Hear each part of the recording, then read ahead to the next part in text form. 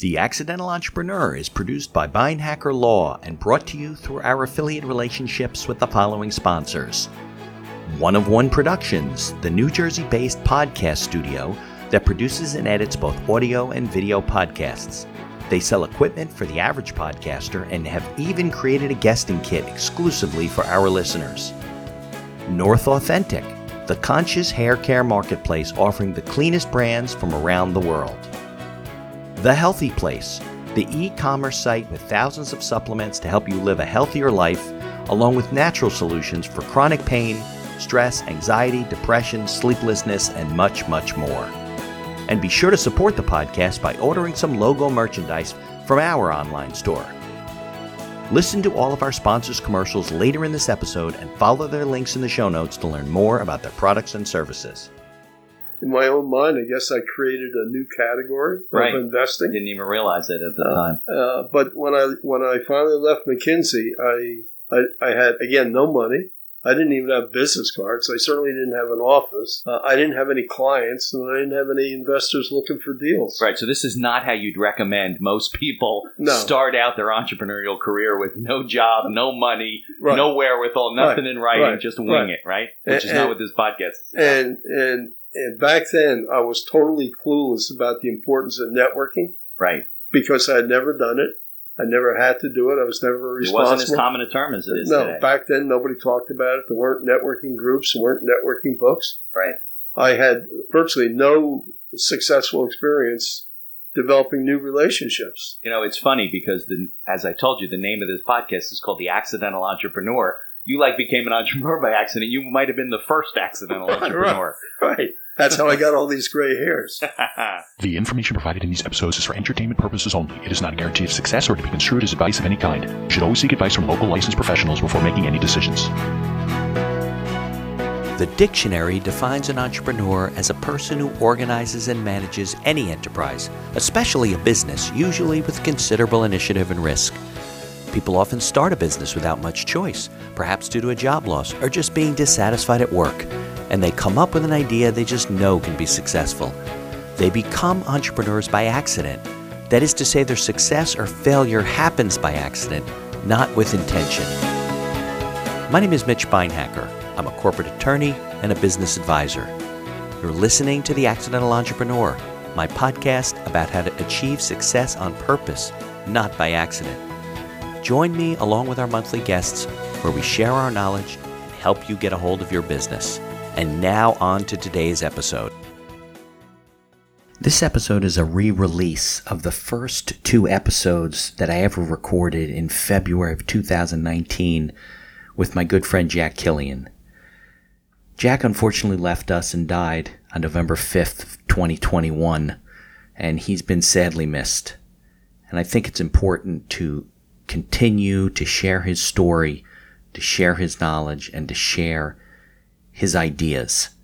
Jack was not only a friend, but he was a mentor, he was an advisor, and I hope that you continue to find his knowledge and his guidance to be helpful as you continue your journey in entrepreneurship and in business.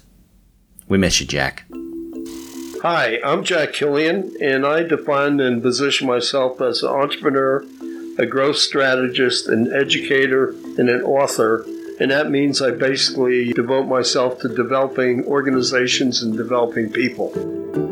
On this episode, Jack Killion from NetworkAllTheTime.com joins me to share his story, his experiences, and advice for anyone looking to network and grow their business. Jack is an Ivy League graduate who started consulting with and helping entrepreneurs and startups back in the 1960s, when a lot of these terms, networking, startups, entrepreneurs, didn't even exist, or at least were not well known by the general public. Well, Jack, welcome to The Accidental Entrepreneur. Thanks for joining me today. I'm thrilled to be here, Mitch. This is an opportunity to share some of my thinking and insights with your audience. I appreciate it, and I'm sure our audience will appreciate it as well. So I want to get into what you're doing, now with your book writing and your coaching and all that stuff. But before we do that, let's take a step back so people can learn about your background, your history. So where were you born and raised? I was born in Newark. Both parents are blue collar people. Early in my life, I moved to Caldwell, New Jersey, and I watched my dad try to develop his own business as a tool and die maker. So I grew up with entrepreneurship in my DNA. Okay, that's interesting because I wasn't born, but I moved to West Caldwell, New Jersey in 1971, which probably was a little past your time. Small world, though. Were you, as a child or as a teenager, were you into business then? Did you have businesses? Were you a bit of an entrepreneur or not really? Not really, but I was always involved with my father in his efforts to bootstrap his little tool and die company. So that's what he did. He had a tool and die company? Tool and die company. Okay, so for those people out there listening, what is a tool and die company? It's a company that made basically made parts for larger organizations, contracted manufacturing company, which eventually evolved into a business developing and manufacturing plastic extruding equipment. And the company became Killion Extruders. So they made the equipment. Made the plastic parts. Right. And you had a relatively uneventful childhood? I mean, relatively no hardships, nothing like that? No, not really. Okay, and then, so then you went off to college, right? Went to public high school in Caldwell. Okay. James Caldwell High School? James Caldwell High School. I graduated in 1985. There you go. Different classes. Right. I was fortunate enough to be able to get into Yale. So I went to undergrad to study mechanical engineering. And back then, Yale was in the dark ages. No women students. Most of the students were from high-end private boys' schools. Right, the boarding schools, right? Yeah, so I came out of a public high school, and the first week I was at Yale, they suggested I transfer because they didn't think I had the background coming from a public high school. You didn't come from Choate or Andover, one of those schools, right? Right. So I really had to bust my chops over the next 4 years. But I survived. I wound up near the top of my class in mechanical engineering. So that would be a Bachelor of Science you would get, Bachelor of Science in mechanical engineering. Okay, and then where'd you go on from there? I went immediately on to MIT, to the Sloan School. Okay. Sloan Business School, where I got my master's. Right, one of the top in the country. My MBA. I had taken so many extra courses at Yale that I actually graduated from MIT in a semester less than normal. And while I was at MIT, I was recruited by a British firm, British tech company. They were looking for one American MBA student to go to London to help them set up a management consulting team in London to work with their divisions in Europe. And I was lucky enough to get the offer.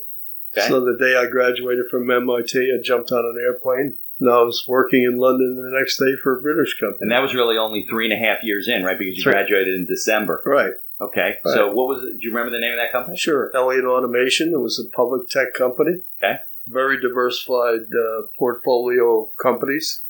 And I worked out of their London office for about the first year I was with them. We developed a consulting practice. And one of the divisions I was working with as a client division was manufacturing computers and running computer service centers in Europe. Okay. And this was a client of the company. This was one of their divisions. Oh, one of their divisions. One of their divisions. And at the time, this was just when computers were getting going. Right. So Elliott was the second largest computer manufacturer in Europe, only behind IBM. And you never heard of them here? Never heard of them. Well, back then you might have heard of them here. Maybe, right. So after spending some time consulting with this one division, it was clear they didn't have the right leadership. To make a long story short, the head of Elliott Automation asked me if I would take on the role of trying to run and straighten out the division. And you were how old at that point? Early 20s. I recommended against it. I said, you're going to have a revolt in the organization. I said, plus, I'm a kid. Right. I'm a kid American in the organization of senior British. And you had been there how long at that point? A year and a half. Okay, so not very long. They came back to me a couple days later and they said, no, we reconsider. We'd really like you to do this. Okay. So I took on the role of being the managing director of this division that was manufacturing computers and running service centers in Europe. So you were like 23 years old or something 23, like that, right? 24 years old. Okay. In the meantime, I'd come back to the States for a long weekend, got married, took my wife back over there. She had never been out of the country. I assume you knew her before that. You just meet her in a weekend. No. We went together through high school. So I was able to get Judy a job as assistant to the head of the British Computer Society. And we were having a grand old time. And I had actually made real progress in turning the business around when I got drafted into the Army. So even though you were working there, you're still eligible for the draft. Yep. You're an American citizen. And they just got me a few weeks before I was 26 years old. You would have avoided it. I would have avoided it. So I had no choice. I had to come back to the States. What year was that? It was in the early 60s, mid-60s. So this was what, Vietnam? Yeah, Vietnam. Okay. So I came back to the States the day I arrived back in New Jersey. I was shipped right down to Fort Dix, and I spent the next 2 years as a private in the Army. They assigned me to the Frankfurt Arsenal down in Philadelphia, where they positioned me as assistant to the head of the Army's metrology and calibration mission, which is the equivalent of the National Bureau of Standards for the Army. Right, but you didn't have to go see combat because you came out of MIT, you had an engineering degree, they needed your intellect, they're not sending you out in the front lines. Right. That was good. When they asked me what kind of role I want to play in the Army, they give you options. I said I want to be a military police, but that turned out not to be the case. So then you spent 2 years in the Army, right? 2 years in the Army, except in the Army you get 30 days of leave time. Okay. So I decided not 30 days, what, a year? A year. Okay. So I decided not to take any leave time so I could accumulate 60 days at the end of my So then you only had to do 22 months. 22 months. So I started looking for a job about 6 months before I was due to get out. Right, so Elliot wasn't holding your position to come back. You got drafted. No, I could have. I'm sure I could have gone back. But once I was gone for 2 years and back in the States and entrenched here, I wasn't going to go back. I think it's often tough to go back in your career. Right. So I started looking for a job maybe 6 months before I got out of the Army. And I managed to wind up with an offer from McKinsey, which I think is one of the top management consulting firms in the world. Still today. Right. And so I figured out a plan where I could essentially leave the Army prior to being discharged. I would work Monday through Friday with McKinsey, get back to Frankfurt Arsenal by midnight on Friday night, and be in the military Saturday and Sunday and leave again Monday morning. So I actually was able to work a longer duration than the 60 days. Oh, I see. So you were able to just do weekends at the base. Right. And then Monday through Friday with McKinsey.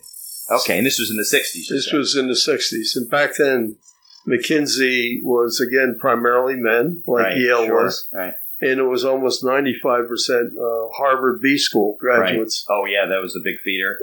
McKinsey was Harvard. So when they recruited me, or when I found the opportunity, they really let me know that I was going to be a trial balloon for them because... a trial balloon. So you graduate with a BS from Yale, you come out of the Sloan School at MIT, and you're a trial I'm a trial balloon. Pretty funny. To see if I'm going to be able to make it and compete. Keep up with these guys. Keep up with all these smart Harvard B School guys. Yeah, they probably still feel the same way at Harvard. So I spent about a little over 4 years with McKinsey, worked on a number of really interesting projects in diverse industries like the railroad industry, the shipping industry. I helped develop a marketing strategy for the Port of Philadelphia. I did work in the entertainment industry. Columbia Records was a client. So you got exposed to a lot of different businesses because they're consulting with all kinds of businesses. Yeah, since I had this semi-inferior complex, because Yale had wanted to throw me out, and McKinsey wasn't sure whether I just made a point about working everybody. That started to pay off, so I wound up working on multiple major projects at the same time, being the head person. And after almost 5 years, McKinsey started talking to me about becoming an early stage partner at the firm. I still wasn't confident enough that I could really do that, or that was warranted. And if my math is right, so you're like late 20s? Late 20s. Close to 30? Okay. Late 20s. And you would work like on were you working on multiple companies at the same time, or you go from one project and then that would finish and you go to something? I was typically, by that stage, I was typically managing multiple projects at the same time. Oh, okay. 2 or 3 projects at the same time. And within each project, there would be teams of people. So I helped put together the merger of the Burlington Great Northern Railway. And I had 7 or 8 different teams looking at different aspects of the merger. And you were supervising the whole thing? So I was running the teams, plus I was running other clients. So the day they started talking to me about nominating me as the early stage partner at the end of the year, I realized that probably wasn't what I wanted to do for my career. Okay. So late at night, I was working late at night, and I called my wife up. I told her I was still working. I was going to be really late. And I said, I just made 2 decisions. And she said, what are they? I said, we're going to buy a racehorse. And she said, why are we going to do that? And I said, because I'm really interested in the racing industry. Now, you had never been involved with horses any part of your life? Just going to the track. Caldwell's not a big horse town. Just going to the track. Okay. With my dad when I was a kid. This is just a whim. You wanted to get into horse. It was a passion. I was really interested. I thought it was really a very exciting sport. Okay. That I just gravitated towards. So, and where were you at this point? You were in New Jersey? We were living in New Jersey, renting a house. Where was McKinsey's office? In New York City, in Park Avenue. New York City. Okay. But I was traveling throughout the country with McKinsey. They had you on the road a lot. Yeah, I'd leave Sunday night and get back Friday night, and it was a killer schedule. Yeah. She said, "When are we going to buy a horse?" I said, "Oh, we don't have much money." So, well, that ever stop you, right? No. So I said, "We'll have to find a cheap horse." And she said, what's the other decision she made? Because I said I had made 2 decisions. I said, I'm going to quit my job. And she said, when are you going to do that? I said, tomorrow. That's perfect. So you want to go buy a racehorse, right. You have no money, and you're going to quit your job. Right. And she said, why? I said, because they're starting to talk to me about becoming a partner here, and I'm not sure that's really what I want to do. And I don't think I should let them go down that path and encourage them to think that's what I want to do. That's fair. So I think I should give them my notice, wrap up the projects I'm on, and find something that I want to do. I think it's time for me to see if I can make it on my own. Okay. Judy supported both of those decisions. It took me maybe 3 or 4 months to leave McKinsey, and they kept upping the ante, upping the salary and all that. They wanted to keep me. And what they offered that came closest to keeping me is they had been retained in England to overhaul the British postal system. And they offered me the opportunity to go back to London and head up that project, which would have been kind of cool, would have gotten me back into England. Right. And I think overhauling a country's postal system would have been a fantastic experience. I'm sure it would have been interesting, especially in those days. So that was really hard to turn down, but I eventually left. Okay. And I left with a vision of this was going to be the start of my entrepreneurial career. And I was going to start out trying to raise money for early stage or startup companies. Which was kind of unique in the 60s. Nowadays, it's a common discussion. Yeah. Back then, there was no mention of venture capital funds. Right, angel investors. The term didn't exist. In my own mind, I guess I created a new category of investing. Didn't even realize it at the time. But when I finally left McKinsey, I had, again, no money. I didn't even have business cards. I certainly didn't have an office. I didn't have any clients, and I didn't have any investors looking for deals. Right, so this is not how you'd recommend most people start out their entrepreneurial career with no job, no money, no wherewithal, nothing in writing, just wing it, right? Which is not what this podcast is about. And back then, I was totally clueless about the importance of networking. Right. Because I had never done it. I never had to do it. I was never responsible. It wasn't as common a term as it is today. No, back then, nobody talked about it. There weren't networking groups. There weren't networking books. Right. I had virtually no successful experience developing new relationships. You know, it's funny because, as I told you, the name of this podcast is called The Accidental Entrepreneur. You became an entrepreneur by accident. You might have been the first accidental entrepreneur. Right. That's how I got all these gray hairs. I just started out. At the time, we were living in New Jersey. And you didn't even know at that point what you were going to do, right? I basically had this concept I was going to help raise money for early-stage startup companies. But did you have any? No, I had none. I had no companies to raise money for, and I had no investors looking to invest in deals. So I would leave my home every morning because I felt like I had to act like I was going to work. Hey. I would take a bus into New York City. I'd go into Grand Central Station with a pocket full of quarters. You had no office. No office. Okay. And nobody helping me. No secretary, no partners. And you had nobody on either side of the issue. You had no startup companies. You had nobody to put money into business. Right. Perfect way to start. Almost by accident, I started trying to reach out to big-time investors. My theory was if I could meet with investors and interview them and understand what kind of investment opportunities they were looking for, if I ever ran across a situation that fit their criteria, I could go back to them legitimately and they would take my call. Did you have any contacts with these people? I had no contacts. Okay. So I would get on the payphone in Grand Central Station and cold call banks, insurance companies, large institutional investors. Which is probably a little bit easier then because everybody's so insulated now through email and phones, right? Right, but still, I had to talk my way. Secretaries, right? Yeah, I had to talk my way past the gatekeeper. Right. I remember the first person who really treated me with respect and open arms was a guy by the name of Ely Allen, who was running the money in America for the Rothschild family. Oh, sure. One of the biggest personal family wealth groups in the world. And Ely said, of course I'll meet with you. Come on down. So I went down to meet with Ely Allen. And I told him my vision was to launch a business raising money for early stage companies. And I'd like to know what their investment criteria was. So if I ever run across something and I called him, he would know I had done my homework. All right. So let me back up for a second, okay? Because this is kind of the beginnings of you learning about networking and entrepreneurship and all the stuff you do today. But here you are. You're basically a kid, right? You're about 30 years old. Right. You have no connections. Right. You're calling on a payphone. We didn't have cell phones in those days with quarters to this guy. Right. What did you say to him when you got him on the phone for the first time? You don't know me, but... Yeah, I said, hi, my name is Jack Killion. Do you have a couple minutes I can describe something where I think there's synergies between us? And he would say, some of the people would say yes. Okay. And I say, just starting out with a new business. I'm brand new. This is a startup myself.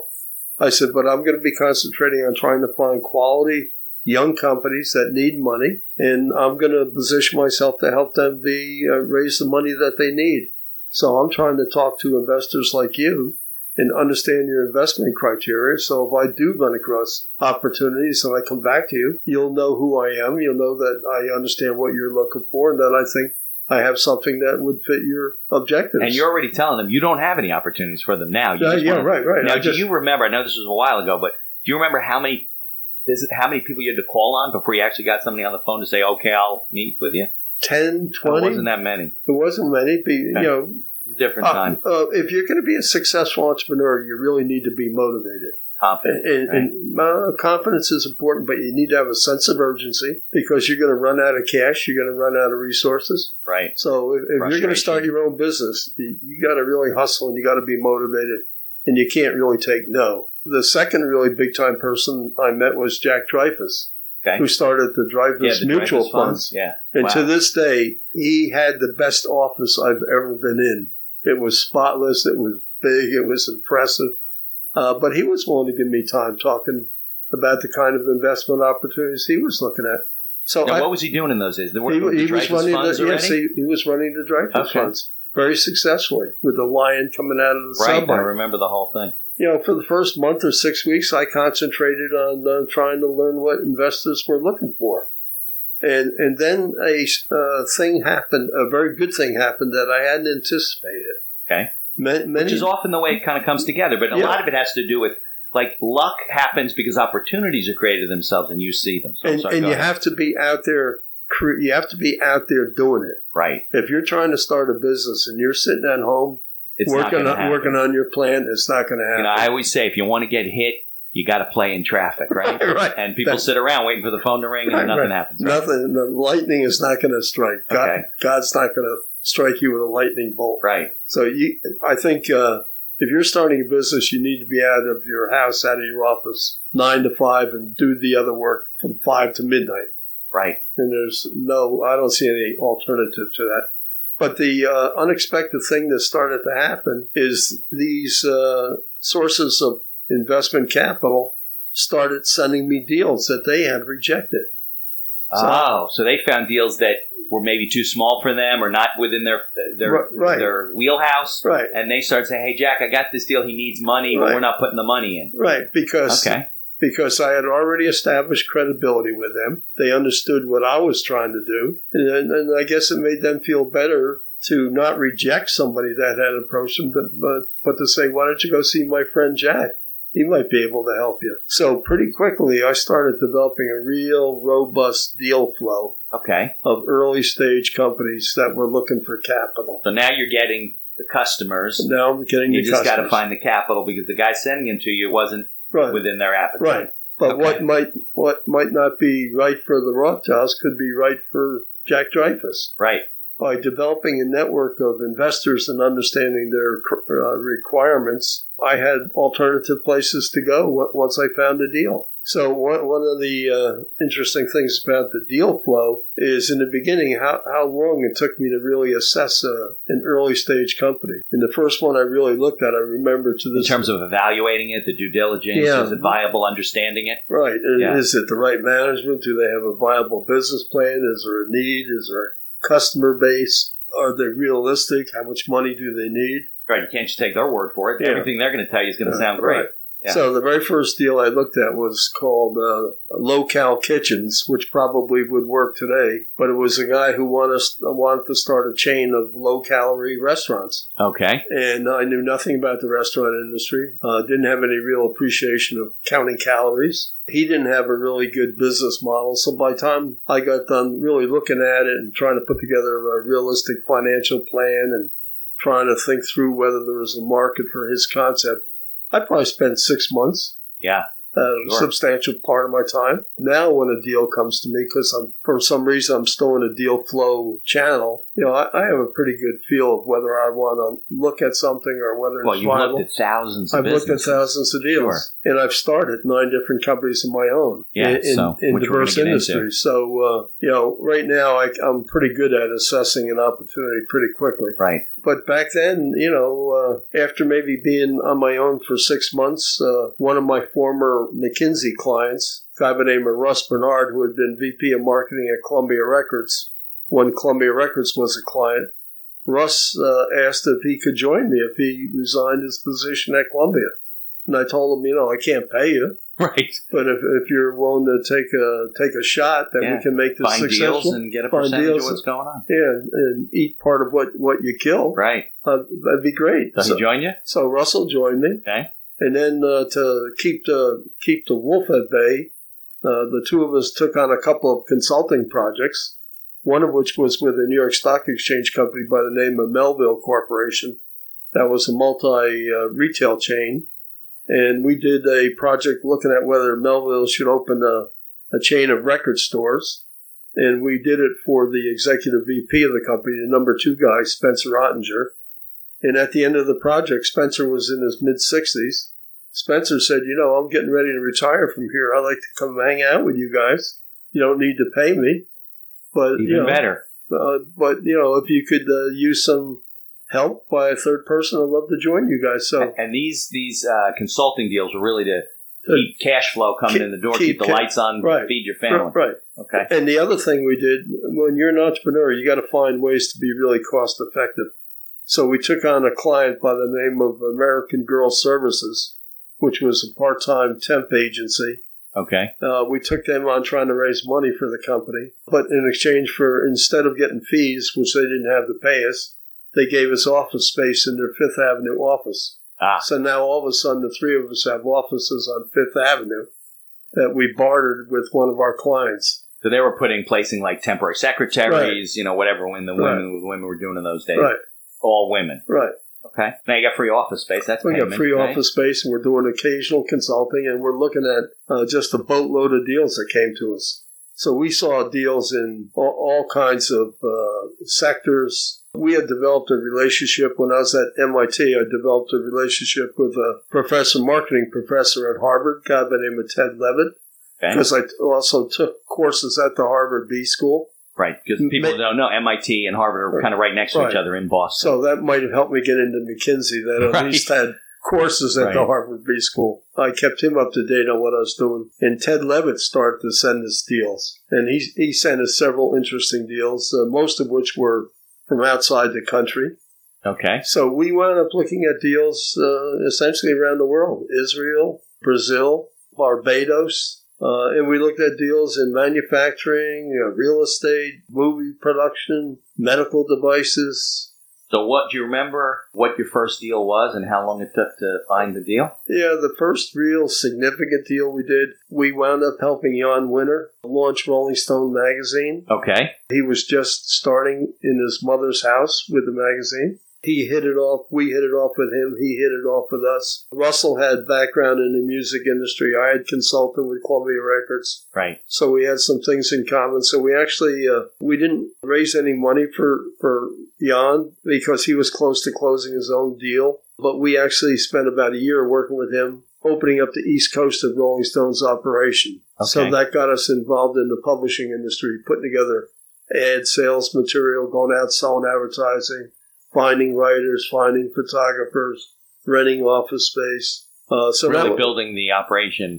Really building the operation. So he came from the West Coast? West Coast. Okay. Our business model was changing. Right. Not only were we raising money for companies, but we were providing strategic guidance for companies, which is one of the reasons I now position myself as a growth strategist. The other thing that happened is because of Spencer's contacts, we started to get consulting engagement by corporate investors in deals that were going south, that were in trouble. Okay. And the first one of those, the first big one that we really worked on was for an investment group, Bessemer Securities. They had taken over ownership of a chain of photo shops called Photomat. Yeah, I remember that was in trouble. Yeah. So they engaged our three-man firm, which we call KBO, Killion, Bernard, Nottinger, to help them think through how to turn around. So you became turnaround specialist. Became turnaround specialist, and I guess you turned it around because Photomat was pretty big back in the 70s and 80s. Yeah, we turned it around until film disappeared. We turned them around and helped them sell the company. Oh, okay. We spent about 5 years looking at deals. We did 3 or 4 or 5 deals. I learned it's very tough to find entrepreneurial projects that really justify going out raising money for them. And as we got better at looking at deals, one of the interesting things we learned is that most early stage companies don't really need much money. Right, they can bootstrap their way in. Bootstrap their way in. And the investors are going to want some sort of an exit strategy, which is always difficult. Yeah, and my experience is very few privately held small companies ever really have an exit successfully because they don't go public. Right. And they don't get acquired. It's like a job. Yeah, so I think it's very tough to find investors for small deals. Yeah, I think the angels and the venture capitalists out there, they're looking for the next $1 billion idea. They don't want to put $250,000 in a business that's going to make a few million. Right. So never get out of the business. So I think the strategy that we sort of evolved is finding ways to minimize the amount of capital that these early stage companies needed. Source capital from strategic partners rather than just passive independent investors. That could help with the business, not just money-wise. And had other reasons to be involved with the business. And how were you guys getting paid at the time? Was that part of the money you raised? Or yeah, but that was part of our problem because our fee structure was, in the first few years, was based on taking a percentage of the money raised. Right. Plus getting some options on some stock. Right. But as we got smarter at teaching these people how they didn't need to raise as much money as possible. Right, now you're hurting your fees. We're hurting our fees. Right, now you're getting stock in companies that really can't sell, right? It's not worth anything. Right. So after 5 years, I mean, it was a very exciting way to live. We were meeting a lot of very motivated, interesting people with interesting ideas, most of which never came to fruition. But we were essentially seeing new things every day. And I would say that's really where I got my PhD in entrepreneurship. Okay. I just saw so many deals. Yeah, looking after business. And we met with so many people, good people, bad people, crooked people, honest people. Right. We found a lot of fraud in the deals that we were looking at. People, and they look at it as, they call it fudging the numbers. Right. But really it is fraud. Fudging not only the numbers, but fudging patent application. Like they didn't have patents. They didn't have patents. In one case, we grew suspicious of a guy from Washington who had a new technology product. And one day I woke up and I thought, something's the matter with this guy. So I had a cousin going to college down in Washington, D.C. And I asked John to go over and tell me what is at this address in D.C. And John went over that night and he called me the next day. He says, it's an empty lot. Nothing. Totally fake. Yeah, totally fake. So yeah, I've had clients over the years that put money into deals and they were taken by supposed owners of companies to see buildings and operations, and it turns out it wasn't their operations. All the paperwork was forged. Right. That's what criminals do. We really became, I think, experts at looking at deals, assessing deals, creatively coming up with concepts for growing early stage companies. So at the end of 5 years, I sat down with Russell and Spencer and I said, this is all very fun. We're having interesting times every day. but we have a lousy business model. Yeah, it wasn't really profitable for you guys. You were helping a lot of people, learning a lot of stuff. There's no profit margin. Right. So I said, if we're so smart, why don't we start our own business, go out and raise our own money? Makes sense. And see if we're as good as... You just got a PhD in it, right? Yeah. They agreed. So now we're challenged with what idea do we want to pursue. Back then, I wanted to start an investment advisory service for individual investors that I think would still work today. And I went so far as to do a test mailing with the idea to members of YPO, the Young Presidents Organization. Okay. And I got like a 20% positive response rate, which is unheard of in a direct mail campaign. Not at all. So we could have started that business. Right. And there weren't investment advisory companies all over the place in those days, right? No, we were way ahead of the curve. Right. And again, the focus was going to be on finding small, publicly owned companies that were not being covered by Wall Street, where we could provide some strategic guidance to the company and get paid by individual investors to find and track these companies. So they were small public companies, but they were so small that the analysts weren't that interested in them. Right. So, and I think that idea would still fly today. Probably. There's a lot of penny stock small companies, right? My partner, Russ Bernard, coming out of the music industry, and with our successful Rolling Stone experience, thought we should start the first national country music magazine. Okay. There was no high-quality national country music magazine. This was in the early 70s. Okay. Mid-70s, I guess. So we debated back and forth, and I said we could start my business essentially without raising money. We decided we would have to raise $500,000. Your business being the investment advisory business. Investment advisory business. And we decided we would have to raise about $500,000 to start a new national country music magazine. And we're debating. This was what? That's a lot of money in the 70s. A ton of money. Right. And, we had, although we had run across a lot of investors, we hadn't necessarily run across investors looking for startup country music magazine deals. Right. That was kind of a unique thing. You said it didn't exist. Didn't exist. Right, okay. So one day I was reading the New York Times and I saw an article that Harper's Magazine was in financial trouble. So I called my two partners up and I said, I'll make you a deal. Let's call the owners of Harper's, which turned out to be a newspaper chain in Minneapolis, the Minneapolis Star and Tribune Company, and see if we can talk them into hiring us to turn around Harper's. But they also would have to put up $500,000 and they could own part of a startup country music magazine. Now, how did you come across this deal? I saw an article in the New York Times that Harper's was in trouble. Is that Harper's Bazaar? No, Harper's Magazine is the oldest general interest magazine in the country. Does it still exist today? Yeah, it still exists today. Okay, so Harper's Magazine, you didn't have any contacts there. We didn't have any contacts. You just saw an ad in the newspaper, right, or an article. It was written about the company. Right. You reached out to them. Right. Okay. So this is a great story, by the way. I told my two partners, let's call the Minneapolis Star and Tribune Company, see if we can put together a two-part deal where they retain our firm to turn around Harper's and they put up the money to start Country Music Magazine. So we flipped a coin. I lost.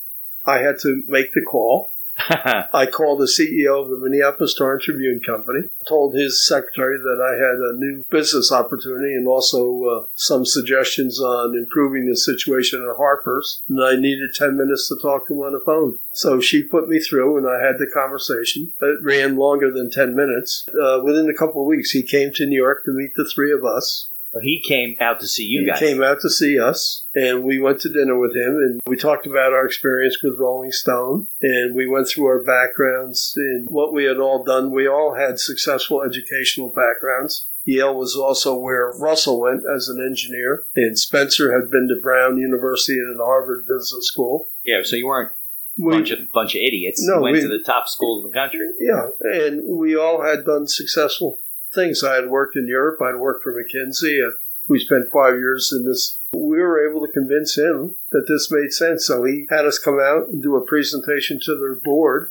Lo and behold, they wound up retaining our firm, KBO, to be the publisher of Harper's. And they also put up a check for $500,000. And we gave them half the equity in Country Music Magazine. So let's back up for a second. Let's think how crazy this is. So you're going to this company that you've already read are having trouble. And you're going to them and say, hey, we can fix your problems and help you with the trouble, but But we also want you to write a check, not even knowing when they had the money, right, for $500,000 to start a country western magazine. Remember the name? Was it Country Western Magazine? It was called Country Music. Country Music. Okay, Country does it still Music exist today? I'm not sure, but it ran at least 30 years. I think it probably does exist today in some form. So basically, you took over Harper's Magazine, right? Really on a temporary basis, just to turn them around, right? But you owned part of the company? No, we didn't own Harper's. But okay, you worked for Harper's, but then you became a 50-50 owner in this new startup, right? In a country and western magazine that didn't exist, right? And there wasn't any competition. Nobody had a magazine. No. So who knows if it even worked? Okay, right. So you must have been one hell of a salesman to convince this guy, 3 kids from New Jersey, right, to the guy in Minneapolis or New York at that point. My third partner, Spencer, wasn't a kid. He was in his late 60s. Right. Okay. So he brought some silver. But Spencer was one of the toughest, soundest person that I've ever met. He was just really great, and he added a lot in terms of credibility and judgment and wisdom. So if you're going to start your own company, make certain that you're surrounding yourself with people who can really add value. Sure. And one of the lessons I learned in that 5-year period of looking at deals is I would never suggest that an investor put money into a company that is essentially a one-person company. Right. They could have 100 people working in it, but if it's only one person really running it, stay away. Yeah. That's a recipe for disaster. Yeah, you really need a good management team. So nobody can do everything themselves, right? So part of the reason we're successful dealing with the Minneapolis Star and Tribune Company is that we had spent these 5 years really sharpening our networking skills and got very good at reaching out to people and being able to concisely describe what we're trying to accomplish and finding ways to build relationships. Although I started off leaving McKinsey without any networking skills, by the time we finished this 5-year period, I was getting better and better every day. You're an expert. And if you want to be successful as an entrepreneur, I think you really need to have really strong networking and relationship development skills. That's more important than having a lot of money in the bank. For sure. For sure. You can always find the money if you have the connection. Right. To raise the money from the company out in Minneapolis, we had a real in-depth business plan we put together. I've got all kinds of views on business plans, but we had a business plan that showed month by month what the revenues were going to be from ad sales and everything. And before we started the magazine, we went to all the record companies. We showed them like a 10-page, 12-page preview issue of what the magazine was going to look like. This is the Country Western Country Music Magazine. Okay. Showed them what it was going to look like, 4-color, great photography, top-notch artists on the cover, interesting articles. And they all said they loved the idea that they would support it, would devote a big chunk of their advertising bucks to the magazine. So we thought we were in great shape. And then... so was a lot of this getting done in Nashville because of Country Western? No. It should have been done in Nashville. Oh, okay. It should have been done in Nashville. And one of the early problems we ran into is actually resentment from some of the leaders in the industry because these 3 Ivy League hotshots were starting this company from Park Avenue. Right. Because we launched Country Music. You weren't in Nashville. We weren't in Nashville. And we put Country Music Magazine's office in the same building as Harper's. So we could run up. Because you were right there. You had to be in the same place. Yeah, so we could run up and down the stairs and exchange ideas. And the day we got our check for $500,000, back in those days, I used to wear nice suits, nice Italian suits, and great shoes. I don't even have a suit now. The day we got the check, I had the check in my pocket when I was going home, and I called Judy up, and I told her again I was going to be late. I'm also often calling her, telling her I'm going to be late. Right, and by the way, you and Judy are still together. Right. You have children, you've had a long life together. Right. She stuck with you all the way through this time. Right, and we both have gray hair. Right. I called her up and I said, I'm going to be late. And she said, what are you going to do? I said, well, we just got the money to start Country Music Magazine. I'm going to go find a country music bar because I don't know anything about country music. So I looked in the yellow pages. Now, did your partner, the one who was at Columbia Music, did he know anything about country music? He knew a lot about country music, but the way we divided up the responsibilities of running Harper's and running country music, my partner Russell, who knew country music, wanted to work on Harper's because he was really interested in all the sexy people that were writing for Harper's. Right. Mario Puzo, who wrote The Godfather. Right. Kurt Vonnegut. So Russell sort of fell in love with George Plimpton. So he fell in love with the glamour of Harper's. And he wasn't so interested in country music. So I wound up running country music with, day-to-day responsibility, but also being involved with Harper's without knowing very much about the industry. So I found a country music bar in Carlstadt, New Jersey on my way home. Stopped at the bar. I'm sitting at the bar sipping a beer because I don't really drink in my three-piece Italian suit. And eventually the bartender, a woman, comes over and she said, "What are you doing here? You're so out of place." It was like a biker bar. Right. And I told her what I was doing. Carlstadt, New Jersey, the center of country music in the Northeast, right? Right. So I told her what I was doing. She got really excited. It turned out she and her husband owned the bar, and he was in the back of the bar playing in a three-man group. And when the group took a break, she brought him over, introduced us. He got excited, and he said, "This is really great. The industry really needs what you're proposing to do. We live upstairs, and the bar closes at 1. You got to stay. Come upstairs and tell us all about this project and see how we can help." So I called Judy up again, and I said, "This could be an all-nighter." Later than you said you were going to be It's going to be an all-nighter. So at 1 o'clock, I go upstairs to their apartment, and I spent till like 6 or 7 o'clock in the morning with them, just learning country music, getting their advice on who we should put on the cover, who in Nashville we should get to help us, who could write for us, what are the artists we should cover, what should be the different sections of the magazine. And those notes from that meeting became our actual business plan. I never went back and referred to the business plan again. That was it. That was it. And you remember this guy's name? What his name was? Yeah, Fran and Max Sullivan. And were they pretty big in country music? Or yeah, the bar was a country music bar. On a local basis, they were big in the country bar. Okay. And right in the middle of the night, this is another strange part of it, they were friends with Les Paul, the guitarist. Yeah, sure. And he lived near them. So they called him in the middle of the night and said, "We got this guy sitting in our apartment telling us about his idea to start a country music magazine. You got to come over and meet him." So Les Paul came over in his pajamas, in a bathrobe and slippers, and he sat in for a couple hours adding his 2 cents. A couple hours? It's like dawn now. Right. So that really became the foundation of how we started the magazine. Wow. I stayed with the magazines. We stayed with Harper's for a couple of years. Eventually got it turned around and sold. Okay. Then we were the promise you made, right? Yeah, you would turn it around. Yep. Okay. And that worked. Partway through that turnaround, they weren't particularly happy with the way the Harper's project was going. So the chairman called me. The Star Tribune. The Star Tribune. Okay. The chairman called me, asked me if he could meet with me. And I said, "Sure, I'll get my 2 partners." And he said, "We'd prefer just to meet with you." So I had dinner with them in New York. And they said they weren't happy with the way things were going at Harper's. They wanted me to be responsible for both projects. But you weren't really involved with Harper's. I wasn't doing really, the country music thing. So I said, "I'm not going to get rid of my partner. I can't do that." They said, "No, you don't have to do that. You can use Russell any way you want to use Russell. But we want you to be responsible for the results." They want you to be the CEO or whatever the position was. So I had to reluctantly agree. Okay. So I wound up running both companies. We eventually got Harper's cleaned up and sold it. And then the 3 of us were concentrating on country music magazine. When my dad died, he, at that time, was struggling with Killion Extruders. It's like that was the plastic company in New Jersey, making plastic extruding equipment, about 12, 13 people in it. He drops dead one Saturday, and my father and I had had issues over a 10-year period, so I had not been involved in the business. Your relationship was a little strange. It was strange. Which is common as we get older. Yeah, it was really strange. We hadn't talked in several years. Right. And I get a call one Saturday morning. At that time, my father was in the horse racing business, owned a farm in New Jersey, unsuccessful in the horse racing business. Now, is that what got you interested in horses, or he got me interested? He got me interested in horses by taking me to the track. To the track, okay. It was many years later. When I was at McKinsey is when he bought the farm. Okay. And he started trying to breed horses. Had no success. He was using outside trainers.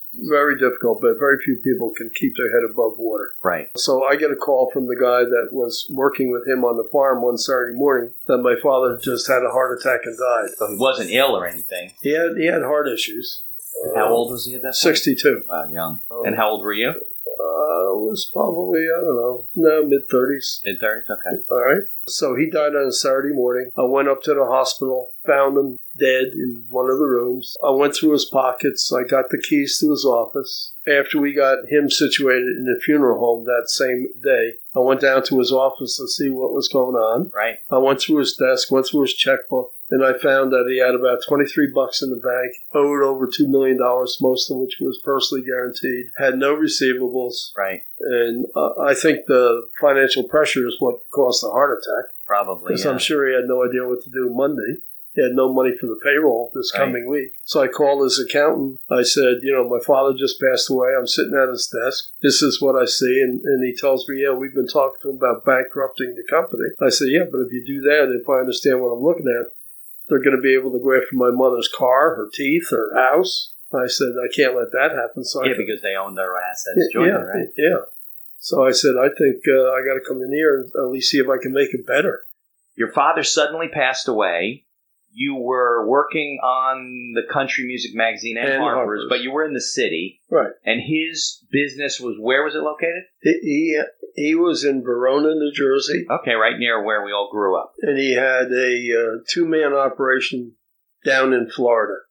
That was part of the company. That was part of the company. Down there? He didn't have an office. One of the guys that had been with him for a number of years developed a serious illness, wanted to move to Florida. And rather than have him go down there really to pass away, my father said, why don't you go find some small space and I'll send some machinery down there and you keep working for us down there. Okay, so it was a small machine shop down there. Yeah, two-man machine shop. Okay, so your dad passes away, you take the keys, you go to the office, you realize they have no money, right. A ton of debt, right. Payroll hitting Monday. Right. No, payroll hitting people had to get Friday. paid. Yeah, getting next Friday. Okay, so you had a week, you had 5 days. And I had no real experience with the company, and the only person... You didn't really know his business at all, no, right? I didn't really know his business. I only knew one person in the company. That was the guy down in Florida, Norm Brown. So the one guy you knew wasn't even working in the Verona shop? No. So what'd you do? So I called his accountant, and I told him, what had happened. And he talked about bankrupting. I said, no, we can't let that happen. Yeah, because it's all going to fall on your mother's head, right? Yeah. Okay. I said, I think I got to come in here and see if I can make it better. He said, you're already running two companies. Right. Meanwhile, my father had a farm. He had bought this farm. That might have been a lot of the drain of the resources, right? 50-acre farm in Morris County, New Jersey. Right. The big horse country in New Jersey. He agreed to meet with me on Sunday. It turns out he was one of the executors of my father's estate. The other guy was a lawyer from Montclair. So there were two executors, the lawyer and the CPA. And my father's will said, sell everything and put it into trust primarily for my mother. So you can't sell a company that's got $2 million in debt and $23 in the bank. Right. Right. At that time, my father had 10 horses that weren't worth anything. Right. He had this 50-acre farm with a mortgage on it. Is that where they lived, or this was in addition to where they... That's where they lived. Okay. I met with the executors on Sunday, and I convinced them that, I was willing to put in the effort to try to make a difference while I was continuing to run country music in Harper's. Right.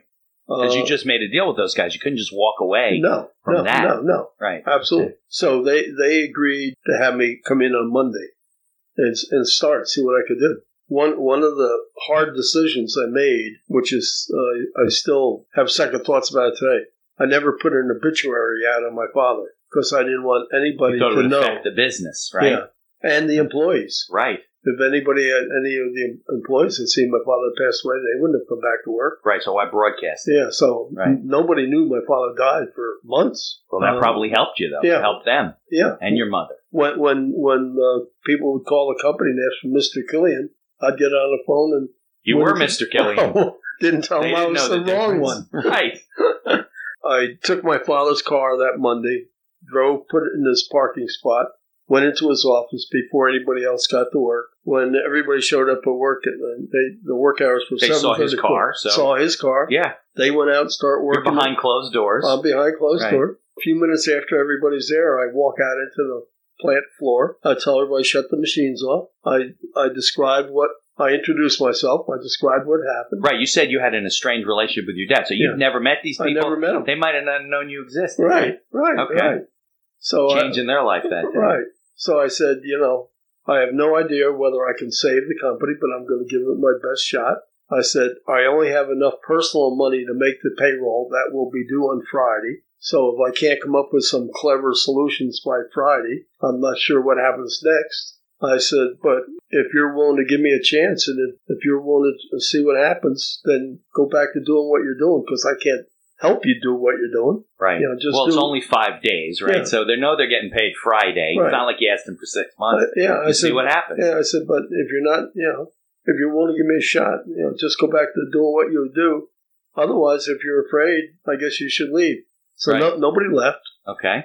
And they didn't have much to lose at that point, right? You couldn't find a job in 2 days, so you could wait a week. What's the big deal, right? So for all you entrepreneurs out there, what would you do if you took over a company that had $23 in the bank, owed a couple $1 million, and you only had personal payroll for 1 week? What do you do? I don't know. Mitch is shaking his head. I don't know what you do. I mean, luckily the $2 million wasn't your personal thing, so you still had good credit. Right. You could go out and get a bank loan or something, but you got to remember the bank's now saying, "Okay, Mr. Killion, we're going to loan you money for your dad's failing company that's got $2 million of debt to keep the employees in place." Right. That's a tough sell. So because I had spent 5 years looking at companies in all different stages of success or failure, knew quite a bit about how to raise debt funding or equity funding. I knew this company. That side of the business you knew. You just didn't know your dad's business. Yeah, right.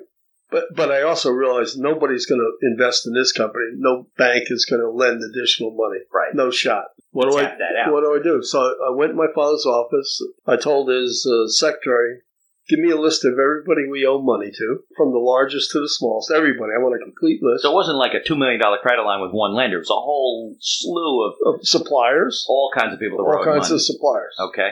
Insurance companies, we were late on premiums, everything. She gave me a list of people we owed money to. I said, I'm going to go in and start calling everyone. When the phone light goes off, dial the next one. So I sat there for about a day and a half, and I talked to everybody that we owed money to. And I described the situation.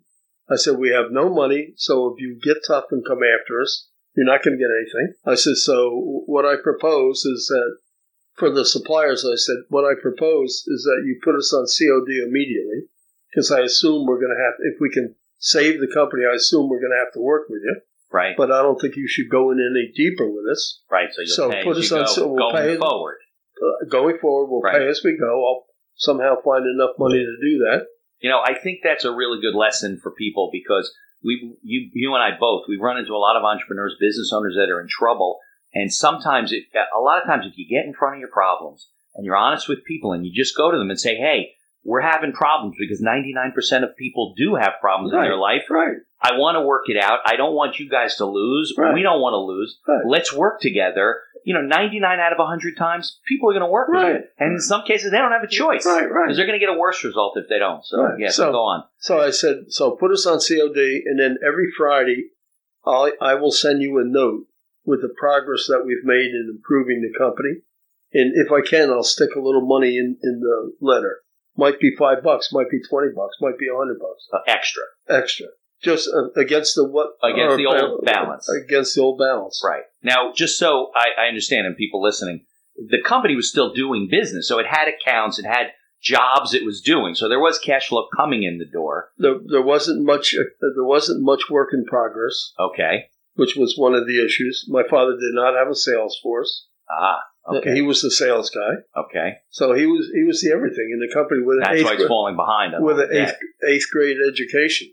Okay. So he got as far as he got, basically on brute strength and energy and But how commitment. Did you start building up the jobs, the work? So anyway, to finish the story with the suppliers, every supplier agreed with what I proposed. So that took, including the banks. So that took the immediate heat off of having to pay back bills. Right. Then the second day, I told Jeanette, get everybody. This was Monday, the first day. You dealt with the employees. You shocked them with this news, and then you called all the creditors. Right. Okay. Right. So it's been only 24 hours. Right. Okay. And meanwhile, I'm still doing things with Harper's and country music. Right, you got that going on, I got that going on, too. And my mother couldn't take care of the horses. So now I'm running up to the farm, feeding horses twice a day. Oh, my goodness. And cleaning stalls. Oh. Were there people at the... No, because they didn't have the money, right? So nobody's even taking care of the horses out there. And there's 10 horses. And I have some clients in the horse business now. I understand what it takes. It takes a lot. Right. Horses make a lot of manure. Right. They need their stalls cleaned out every day. They need feed. They need shaving. Right. So I was up there twice a day. The farrier, the whole thing. So anyway, the second day, I started calling the companies that we had work in process with.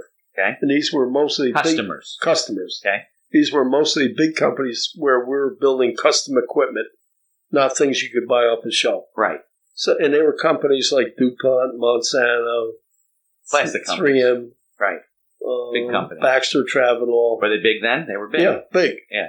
So I called them up and I introduced myself. I described the condition of the company.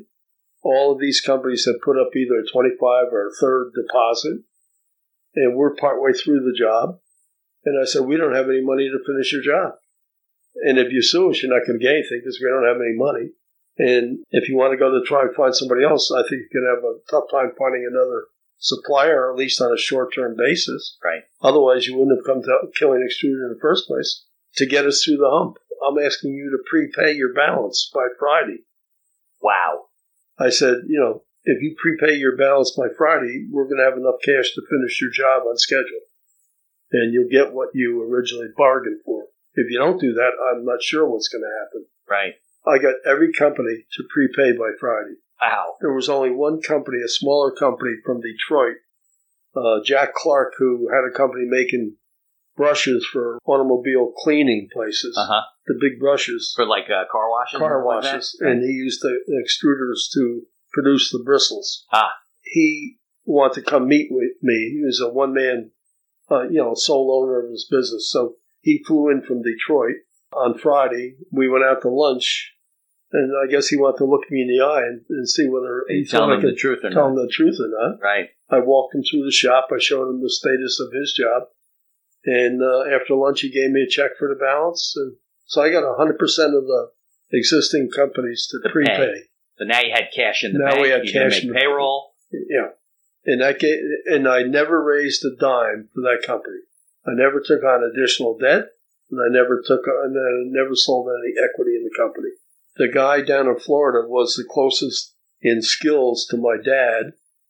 So the day of my father's funeral, afterwards I pulled him aside. I said, I'm going to try to save the company, and I need you to do it, or maybe you can save the company. Maybe if you want to try to do it, I don't have to be involved. Yeah, you got 16 other businesses you're running. He said, the last thing you need. He said, I don't know how to save a company. Right. He was also a high school guy. Right. So I said, well, why don't I buy the company? And when I buy it, I'll give you half of it. Okay. So eventually I bought the company for $25,000 and a note to take on the debt myself. So I switched the debt out of my father's estate and took it on myself. Wow. And the bank agreed to let me do that. Okay. And when I bought the company, I gave Norm 50% of it and on a handshake basis, which I'm sure Mitch would think might not be the smartest thing in the world, but probably not, but you knew him a long time, so did your dad a long time. We worked together for 10 years on a handshake, and it worked great. Okay. Now, what was the strategic reason for buying the company from the estate? $25,000 probably wasn't even worth that much at that point, and taking on the debt. What was the strategic reason for doing that? The executors had to sell the company. That was part of their instructions in the will. Nobody going to buy it. Nobody going to buy it. Right. The bank wasn't going to let the estate go. Right. They're not going to sit there all forever. Right. So they would have gone after my father's estate. Right. If I didn't negotiate. An outsider's not going to take on the debt. They're just going to buy the assets. No. Right. Okay. There were no assets, really. Right. A small little building. The operation, right. And that got your mom out from underneath. Got my mom out from under. Okay. To really complicate my life, because I had this passion for horse racing. Right. I convinced the executors to give me an option to buy the farm. They were instructed to sell everything for the top value. Here's a word from our sponsors. Looking to get into podcasting? Maybe to market your business, for your own enjoyment, or because you have a message you want to get out there. One of One Productions is a New Jersey-based studio just over the George Washington Bridge that caters to the booming business of podcasting. They offer a comfortable atmosphere using the latest technology available to record your podcast. And they are a full-service media company offering both audio and video production services, creating both audio and video podcasts as well as video shorts for business and personal use. Professional audio equipment packages are available through their website for all budgets, and be sure to check out their podcast guesting kit created specially for our listeners. Care for your health, care for the planet, and look flippin' great doing it. North Authentic is a conscious hair care marketplace offering the cleanest brands from around the world. Their pro stylists curate only the most fabulous non-toxic hair products with better-for-you shampoos, serums, masks, and more that actually give you gorgeous hair without hurting your health or the planet. Hey, you've only got one life, one planet, and one glorious mane. Might as well treat them all as best you can, right? Try a 100% clean hair care routine prescribed just for you using their link in the show notes. If you don't see a big, beautiful difference in how your hair looks and feels, you can tell them they're crazy. Do you battle chronic pain, stress, anxiety, or depression? Well, if you take any supplements or you're interested in natural alternatives, you need to know about FindYourHealthyPlace.com. Find Your Healthy Place has thousands of supplements to help you live a better quality of life, as well as natural solutions for chronic pain, stress, anxiety, depression, sleeplessness, and much, much more. Need guidance? Use their live chat feature and talk to a wellness consultant right on their website. And be sure to use our coupon code TAEPodcast for all your purchases to get the best prices at FindYourHealthyPlace.com. Follow their links in the show notes to learn more about all of our sponsors. And now back to our show. What was the farm worth at the time? 70s, right? 50 acres in Morris County. It's worth a fair amount of money. Yeah. Prime real estate. Right. That's where his money was. It was in the ground. Right. It was in the real estate. Would that have been enough to pay off the creditors of the company and pulled it up? No, it wasn't worth that much. No. Okay. They were instructed to sell everything. Sell the 10 horses, sell Killion Extruders, sell the farm. Well, there was not going to be any buyer for Killion Extruders other than me. Right. Because I was willing to take on that risk personally and that commitment of my energy. They agreed to give me and Judy a 30-day window to match the highest offer they got on the farm. Right, because they had a fiduciary obligation to the estate to get the best price for the real estate. Right. Business is a different story. You're taking over the debt. It's got no value. And for the horses. Right. So I put them in touch with a horse trainer who came up, looked at the horses, and gave them an evaluation. He valued 10 racehorses in different stages of age and repair, and 10 of them he valued at $28,000. Total. Nothing. Right. So the 10 of them were worth nothing. Right. But that was the value he assigned to them. Well, were they usable? I mean, they would race, or they really past their prime? Most of them were. There were a couple you could breed, but they didn't have any fancy bloodlines. Right. Most of them had injuries, would never race. Yeah, so they're worthless. So worthless.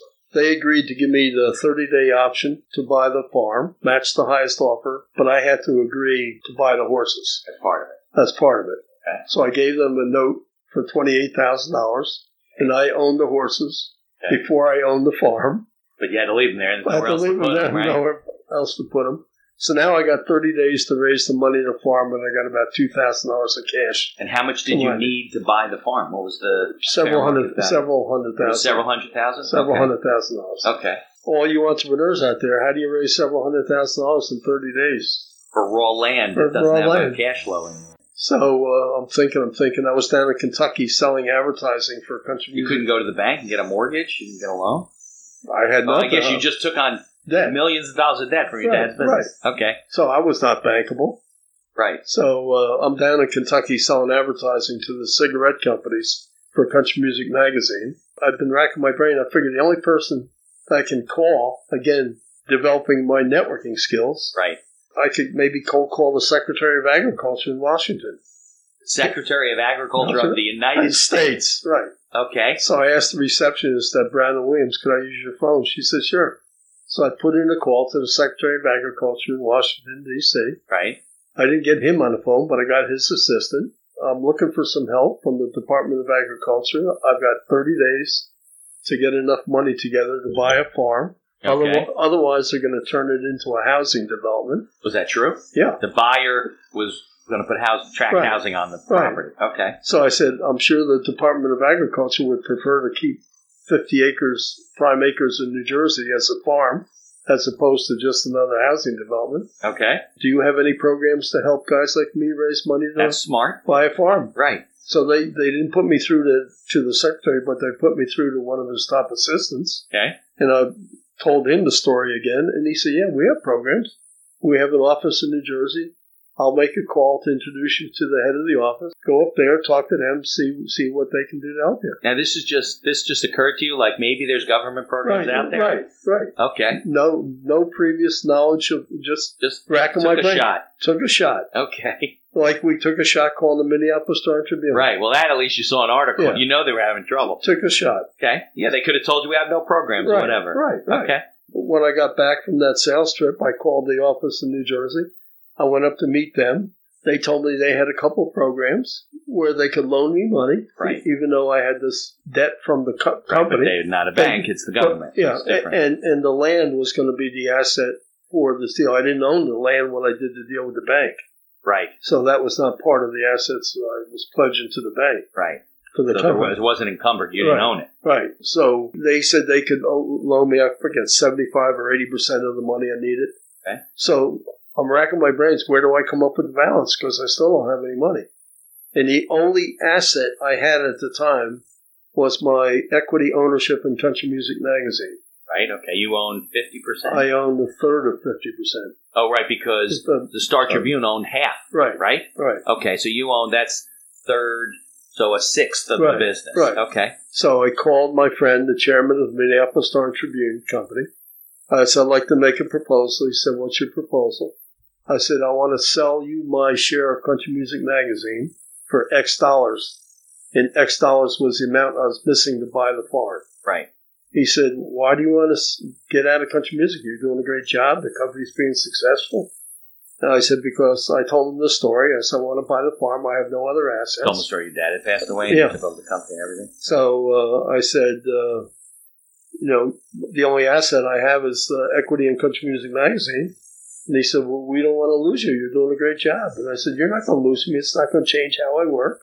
I'll still do what I'm doing. You're still going to stay on with them, along with the horses, along with your dad's business. Right. Okay. I said, but while we're talking about this, I said, me and Russell and Spencer should figure out a way to buy you out of country music because I'm going to be running around like crazy and I'm the guy that you're relying on to run it. So we should be thinking about an exit strategy for you. But in the meantime, I'd like to sell you my equity. He said, well, I don't think we want to do that. You're involved with Harper's. You're doing a great job of both. I thought Harper's was sold, not at that point? Not yet. Okay. Not yet. He said, but I'll get back. Let me talk to some people here. But I don't think we're going to do this. So he called me the next day. He said, Jack, he said, we're not going to loan you. We're not going to buy you out.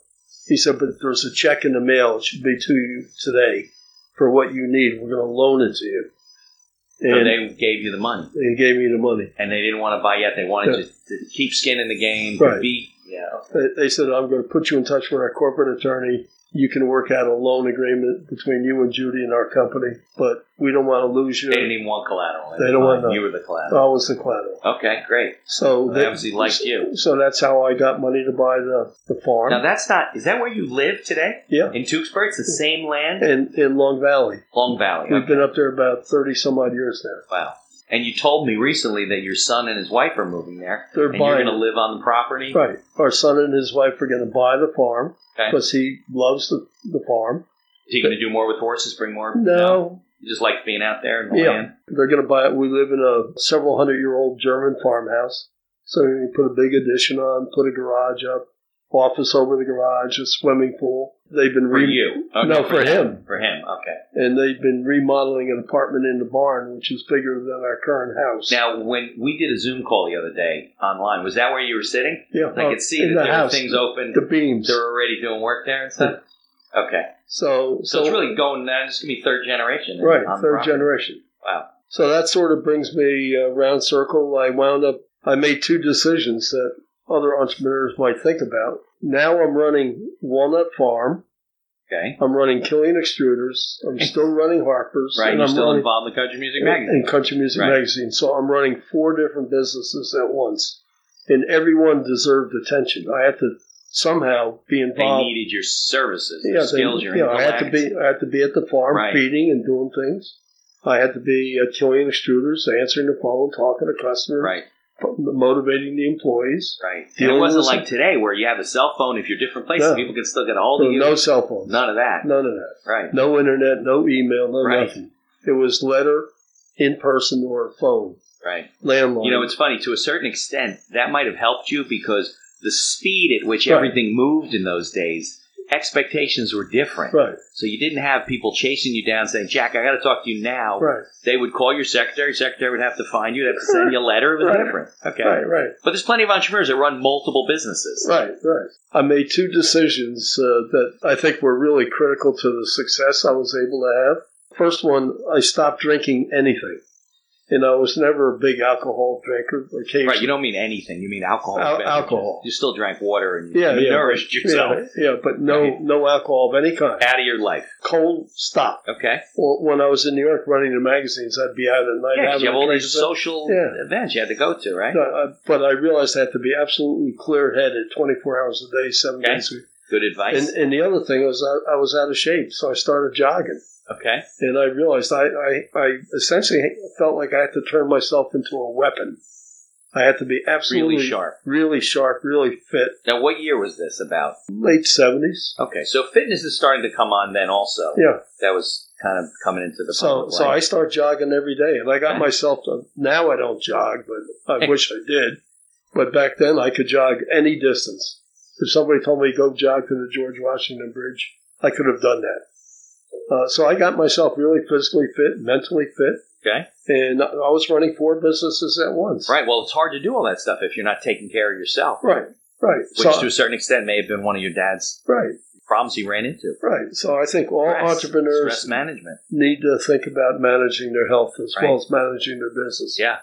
I think the two things are totally linked together. Right. So anyway, the way things evolved, we got Harper sold. So that eliminated one of the stress points. Right. I convinced Russell and Spencer. I tried to give Russell and Spencer, my 2 partners in country music, a piece of Killion extruders. Okay. Because I was diverting my time and they were not diverting their time. But they weren't interested in owning part of a privately held, small, struggling manufacturing company. So I got them to buy me out of Country Music Magazine. And remember, the guy from Florida, what was his name? Norm Brown. So he owned 50% of the extrusion company. He owned 50%. Okay. So Russell and Spencer didn't want to come into the manufacturing company. They bought me out of country music with a note. Okay. And they continued to run Your 1/6 share. My 1/6 share. And how did the Star Tribune feel about that? They wanted you to be involved. Before I did the deal with Russell and Spencer, we bought the Star Tribune out. So you owned 100% of the business, the 3 of you, and then they bought you out. And we bought the Star and Tribune company out, and it was only after a couple of years of their being an investor in it, they made a nice substantial gain on their investment. So our phone call to them to turn around Harper's and get them involved in a startup really worked for them. They sold Harper's and they got a return on their investment in country music. So Russell, and what was your other partner's name? Spencer. So Russell and Spencer went off and continued to run Country Music Magazine. Okay, Harper's is now gone. Harper's is gone. So now I'm running Killion Extruders. You got the horses. And the horses. Okay. And early on with the horse business, I had other people training whatever horses we had at the track. Okay. But that was not being successful. So one day I said to Judy, if we're going to stay in the horse business, I think we have to totally integrate. We have to breed our own. I think we have to train our own. So when you say train, you train them for racing and then sell the horses? No. Or they're racing for your farm? Racing for our farm at the track. Okay. So, which meant either me or Judy every day would have to be at the racetrack. And you win money out of a purse if the horse places. Right. Okay. Well, I still live on a farm, so I spent 20 years breeding and training racehorses. Became pretty successful in the horse racing industry. I was elected president of the group in New Jersey that represents all the owners in the state. So I was the guy that was negotiating purses with the tracks. So you only did racehorses. You didn't do equine jumpers, dressage. No, I only did thoroughbred racehorses. Okay. And when we Lana Lobel Farms, right? They were a big racehorse. They were trotters. Trotters. Okay. We were thoroughbreds. Okay. We spent 20 years breeding and training racehorses. Again, most of my entrepreneurial career has been bootstrapping companies. I never had a big financial backing. Because, again, I learned that you don't need much money to start and grow companies. Money gets people in trouble. Right. When we decided to start breeding our own, I started networking within the horse racing industry. So one of the things about networking is whatever business you're in at the time, you got to really develop an in-depth network in that industry. So in country music, I developed a network with artists and artist managers and radio stations and record companies. Sure, you need that for content, for advertising, the whole thing. And in the manufacturing companies with plastic companies and suppliers and industry associations and magazines. Right, you want to be tied into what's going on in the industry, right? I developed a robust network in the horse racing industry. We're looking for a female horse to buy to breed. To be our foundation. You had all males? Was that stallions? Mostly males, but we didn't really have a good female. Okay. So I looked around. It took me a year to find one out of Belmont that was available for $1,500 from a prominent racing family. So I went out and looked, and it was a 3-year-old who had been injured. She had never run, would never run. The family and her mother had never really produced anything. So she essentially had very limited value. I looked at her. I looked at her bloodlines. I liked what I saw. I could see why she had physical problems. But for $1,500, we weren't going to do much better. So we bought her for $1,500. And it wasn't like the kind of physical stuff that was going to pass on to... Could have, but I was hoping I could find stallions that would overcome that. Okay. So we bought her for $1,500. And then I spent some time looking for an inexpensive stallion. I found one down in Maryland that we could breed to for $1,000. So we had a $1,500 female bred to a male for $1,000. And you don't buy the stallion; it's a stud fee, just for servicing the male. He impregnates your horse, and you pay him $1,000. Thank you very much. Okay. So that was the first baby horse that we raised, that we delivered, raised, and the first baby horse that I ever trained off of Walnut Farm. And in her first year of running, she was ranked one of the top 10 females in America. So she was making money. She was making money. Okay. And the mother that we bought for $1,500 turned out to be a half-sister to Secretariat. Really? He was born... How'd you figure that out? He was born after her, from the same mother. Ah, I see. Okay. So he was born 3 or 4 years down the road after our... Does that increase her value? I eventually sold her for $250,000. Wow. The one that you paid $1,500 for. Right. Unbelievable. So again, crazy business. If you want to be successful as an entrepreneur, you have to really get in depth in your industry. Right. When Judy and I looked at going into that business, I said there's 3 parts to the business. First of all, the bloodline. So we're not going to have enough money to compete with the wealthiest people in the world getting to the best stallions. So we're going to have to be very creative in finding females and finding males to put together. Right. I said, so they have an advantage in the breeding end. We have our own farm, so I think we can raise horses just as good as anybody else because we can buy the same feed. We can find a good vet, a good blacksmith. Right. So I think it's neutral raising the horse from birth to when they get to the track. And I said, at the track, I'm just egotistical enough to think I'm going to have an edge over most of these trainers. Right. I think I'm smarter than the average racehorse trainer. Sure. So I think we're going to have an edge with me training our own horses. And that turned out to be the true equation. And you never trained a horse? I never trained a horse. Wow. So that turned out to be the true equation. Okay, and what about your dad's business? What happened to his business? I continued to run that for 10 years. Okay. Late 80s? Late 80s.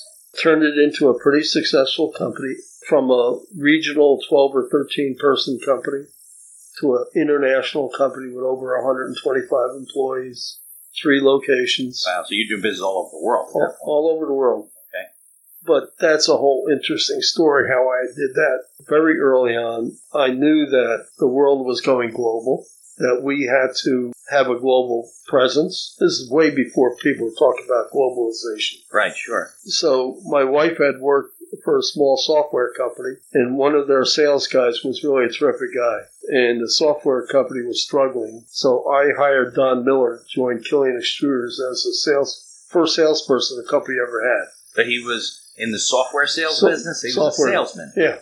Knew nothing about the plastic industry or when you're a salesman, it doesn't matter if you're a good salesman. So after he had been with us a couple of years and the company had been stabilized, I took him out one night for dinner and I said, Don, we've got to go international. And I said, so I think you should become VP of International Sales for Killion Extruders and figure out how to do this. And he had only done stuff in the United States, right? Right.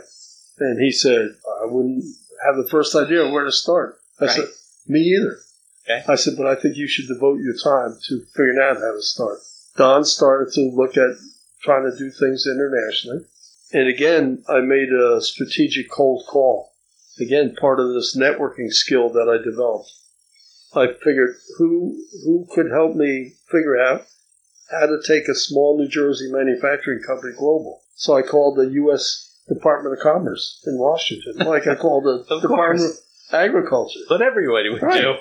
So I got somebody at the Commerce on the phone, and I told them, I said, we're a small manufacturing company in New Jersey with a small operation in Florida. I want to start to expand globally. I have no idea how to do that. Do you have any resources to help companies like ours do that? I said, yeah, we could probably help you. He said, where would you like to start? I said, I don't know, maybe Mexico, because it's relatively close. This is like mid-'80s? Yeah. Okay. He said, well, here's the name of a person at our embassy, our commercial attaché officer in our embassy in Mexico City. Call him, explain what you're trying to do, and see if they can help you. And you were looking for customers to do business outside the United States, where you would provide custom equipment that you would create, then ship it to them. Right. Right. So Mexico, you're thinking there's companies down there that need custom equipment? Well, who knows? Just because it was close. Right. You didn't have to cross any water. Right. I could have gone to Canada. Yeah, Canada maybe. But I was already doing a little bit in Canada, so I want to think outside the box. Okay. So I called this guy and I got him on the phone, and he said, what would you like to do? And one of my philosophies as an entrepreneur, in every business I've been in, I like to create events to get potential customers coming to me. And I've done it in every industry. I did it in country music and publishing. I put on publishing events as joint ventures with NYU. I did it in the horse racing industry, where I put together events to attract new owners into the racing industry. So at Killion Extruders, I wanted to create events. So I told the people in Mexico at the embassy that I'd like to create a one-day event to talk about the American polymer processing technologies, positioned as experts from America coming down to share their knowledge. But I didn't have any contacts. I didn't know how to reach the plastic industry in Mexico. Could they help me? So we put together a deal where the embassy helped promote the event that we would put on. This was going to be in Mexico? In Mexico City, at the embassy. At the embassy, okay. They were going to host the event, pay for the food, pay to have simultaneous translations, and help spread the word in Mexico's plastic industry about the event. So we wound up with about 150 people coming to the embassy. Wow. To hear me and two guys from Killion Extruders essentially talk about what we're doing. Because we were on the early stage, cutting edge of things, because we were building custom equipment. Right. That really worked. You know, sometimes it's not how big or small you are, it's how big or small your thinking is. Right, totally. You were a small company, but you're thinking big. They don't know. They have no idea. You're a company from the United States. You must be big. Right. It's irrelevant. And we're positioning ourselves through the embassy as experts. Right. As industry experts. Yeah. We wound up selling quite a bit of equipment into Mexico, but then we repeated the process throughout Latin America. So I did the same thing in Venezuela. So when I hear all the problems going on in Venezuela, I've been there. I can visualize that. Right. We did it in Uruguay. We did it in Bogota, Colombia. Did it in Panama City. And over a period of a few years, we started developing a really robust business. So South America and Central America. Central America and South America. Right. And in the process, we wound up taking on a couple of independent sales reps in these markets. Yeah. So now we're starting to build an international sales organization. In the meantime, as the company grew, we outgrew the space that we originally had. In Verona. Did you own that building? We owned the building. We eventually sold the building, rented a much larger space in Cedar Grove, 25,000 square foot space. A big facility. Big facility where we had a nice conference room. They came up with the concept of putting together 1 week polymer processing workshops in New Jersey that we would conduct in Spanish by getting guys who worked in our factory who were Hispanic. Right. So they would come in and we'd do all of our slides in Spanish. So you'd fly, these executives or whatever would fly in for a week? They would fly in for a week. With your company from Mexico or South America? Right. And we would charge them $1,000 a person for the week. Right. And we could accommodate about 20 people in a week. So we were grossing $20,000 a week in fees. Very little cost. Very little cost. Lunches. Right. They would pay their own airfare and hotel. Right. They became our sales force when they went back into their companies. They had spent a week with us. They knew our people. Right. They knew we could do business fluently in Spanish. Yeah, you spoke the language. So that became a strategy that we used in other parts of the world. Okay. So after 10 years of running the company, I got approached by a British company, public British company. They were looking to have a presence in the U.S. They were in the plastic industry. I had never really intended to be in the plastic manufacturing equipment business. My partner was about 15 years older than me. He was ready to bag it and retire. Norm, the guy from Florida. Right. It made sense for us to sell the company. Okay. So we sold the company to this British company. We both got a 3-year employment contract to continue running the business. Right. I took a lot of the strategies that I used to grow Killion Extruders over to the British company. I went on the board of the British company. My partner did not, but I went on the board of the British parent company. Okay. We did 10 high-tech acquisitions in 3 years in 3 different categories. In the plastic industry was one category. Specialty industrial furnaces was another category. And specialty instrumentation was the third category. They're a big manufacturing conglomerate. They're a big conglomerate. Hot shot stock on the London Exchange. Okay. I really had an impact on the company. So this was like late 80s going into the 90s. 90s. Okay. One of the lessons I learned at Country Music Magazine that I now have applied in every entrepreneurial venture I've been in, you have to have multiple revenue streams. So like back in the country music days, in addition to getting income from selling copies of the magazine and advertising, we started publishing books. I probably published 40 books and to sell the books through the magazine. We created a weekly syndicated newspaper column through King Features.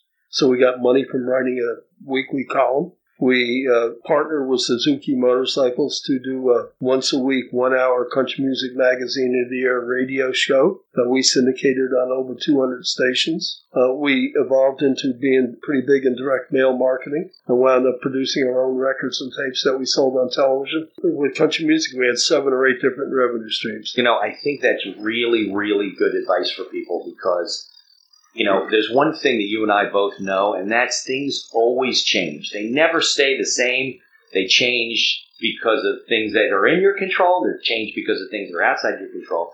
And there's no business that's ever been successful selling one thing or doing one thing. If they're successful, they've evolved. Maybe they've stopped doing one thing, started doing another thing.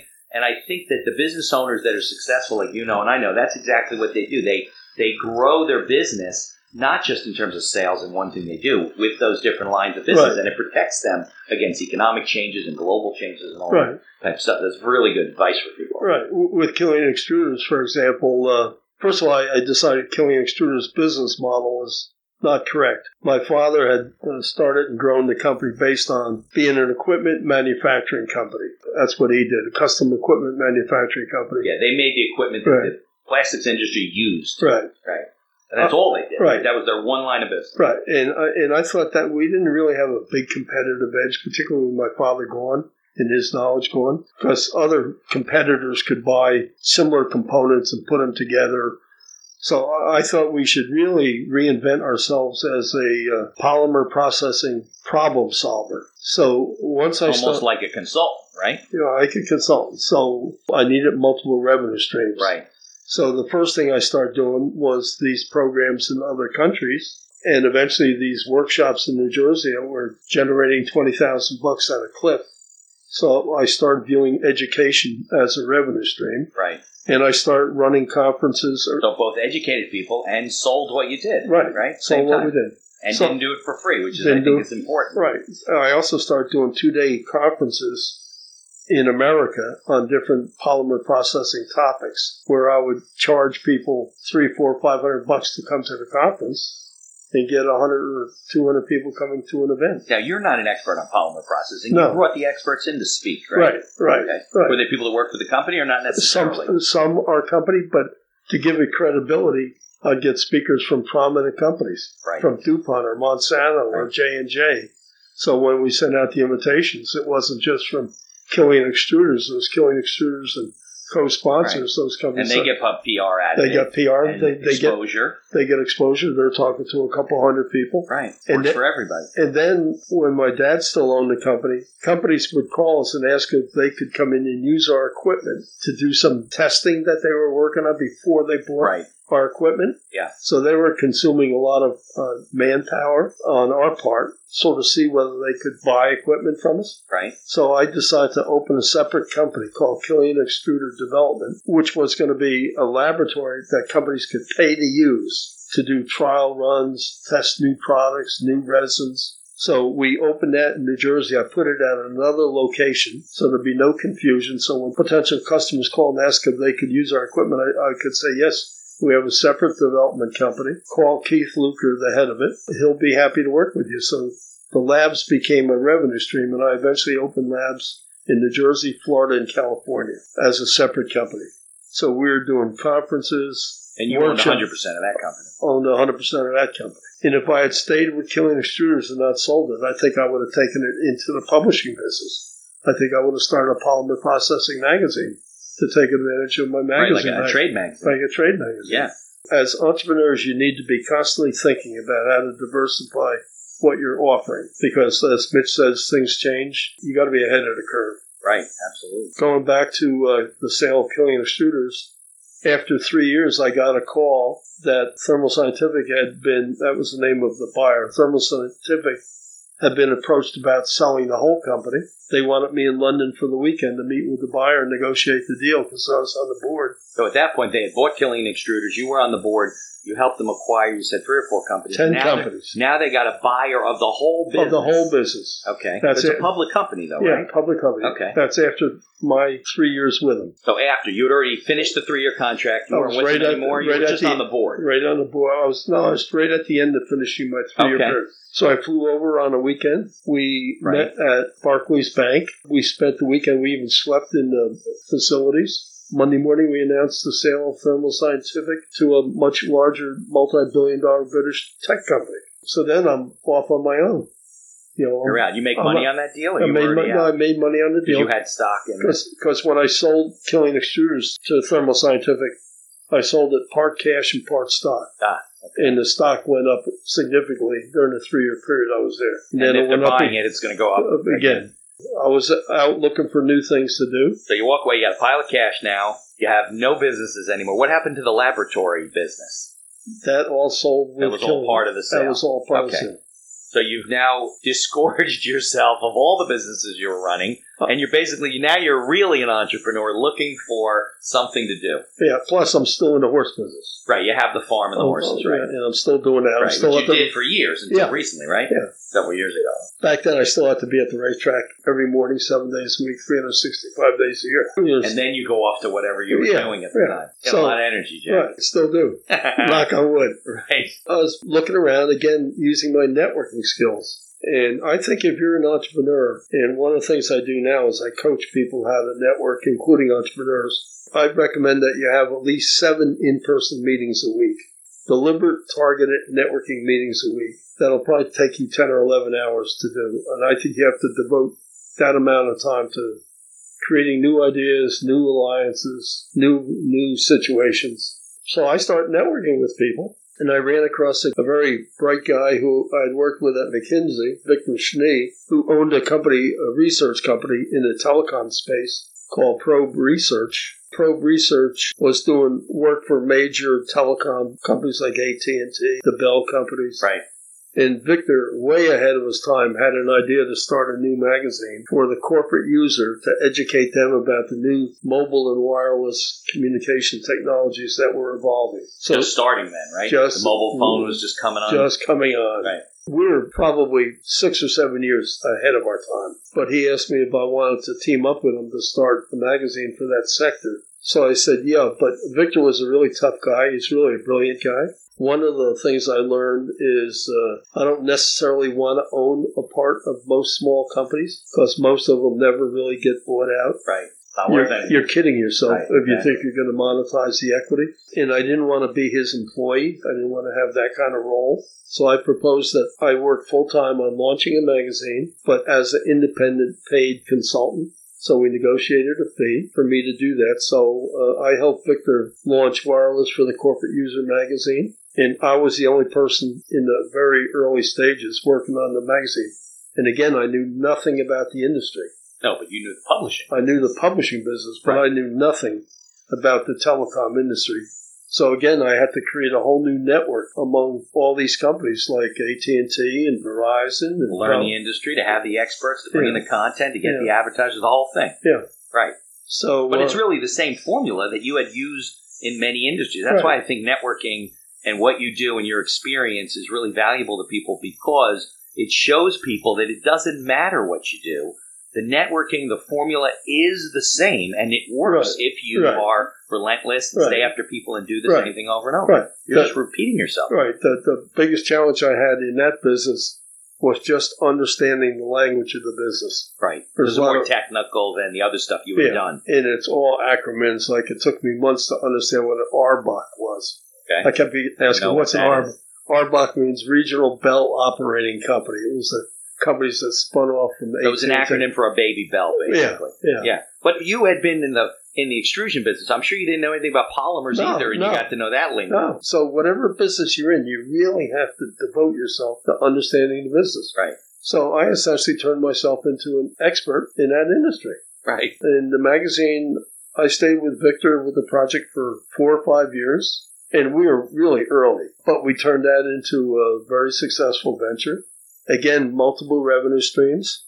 So one of the things, because the industry was... Because most publications make their money from advertising, right? Okay, so what are the other revenue streams you developed? There, because we're essentially helping to create a new industry, and the corporate user of these technologies didn't really understand them. Right, and that's really who was using it in the early days, right? Corporate guys. Yeah. So I developed a program I called it Executive Briefings. So we start running half-day executive briefings around the country and eventually in other countries. They're half-day seminars. Half-day seminars. Learn about the technology. Right, where we would let the end user come for free. We would have these at a hotel or university. The end user would come for free, the attendees. Right. And we could pack a room because the information was really critically important. And we would fund that by selling sponsorships to companies to speak at the events. They want to get in front of these people. Right. So And they had the money. They had the money. Right. So we had no problem selling out executive briefings. And we would do typically 8 or 10 a year. And the best markets turned out to be Dallas, Chicago, and New York. The California markets were not good. Boston was good. We did a one-day full briefing specifically targeting the healthcare industry because these technologies were applicable for that. So you're saying the user base that was developing was more Dallas, Chicago, New York, not so much on the West Coast. Right. But we also tried Miami, Atlanta, Detroit. Wasn't as successful? No, but they made money. But the real home runs, we do one in New York. We get 700 people coming. Wow. We'd have to break it up and do 2 half-day programs. Right. And then we started publishing annual guides. So we would do an annual buyer's guide for wireless and mobile communications. And like a consumer reports for the executives that reviewed this equipment? Right. Okay. So the guides were aimed at the end user, the corporate buyer. Right. But all the content came from the suppliers. So they would run a page of advertising. Maybe we'd give them 2 pages of editorial content. Right. So we could do an annual guide and gross $350,000. So it wasn't a review of this. You weren't testing the equipment. No. You were saying, okay, we have this forum. People come in and say, this is what we offer. This is what we have. People could read about it because it wasn't like the internet nowadays where you can search anything. No. You needed content. Right. It was like the showcase of technology. Right. Okay. That makes sense. So we had these annual guides. We had these briefings, and we started doing conferences. So I did a 2-day wireless and mobile communication conference in Amsterdam. Okay. For example, using European suppliers as the sponsors. So again, multiple revenue streams. I was seeing all these exciting young companies that were developing these new technologies. So I decided to take part of the editorial direction of the magazine in the direction of talking about these companies as investment vehicles. For people to invest in telecom. For people to invest in telecom. Were they public companies, a lot of them? Yeah, a lot of them were small public companies. Back then, it was the .com boom. Right. Things were so starting for the average investor, you can buy stock. Right. Okay. to kick off that part of the magazine, I organized an event at the Yale Club in New York. Again, networking. Right. I called all the major Wall Street houses. Yale's over like a block and a half from Grand Central, right, isn't it? Right near the Cornell Club? On Vanderbilt Avenue. Okay, right. So I called all the major Wall Street houses. I talked to them about who was their telecom analyst, and I put together a luncheon at the Yale Club with about 20 wireless and mobile communication analysts. Analysts mean guys in the investment business that were analyzing these companies. Right. Okay. So we put together like a 12-page section in the next issue of the magazine where we summarized the views of these analysts on what are the technologies that are going to emerge because there's competing technologies. What are some of the early stage companies that they like? Right.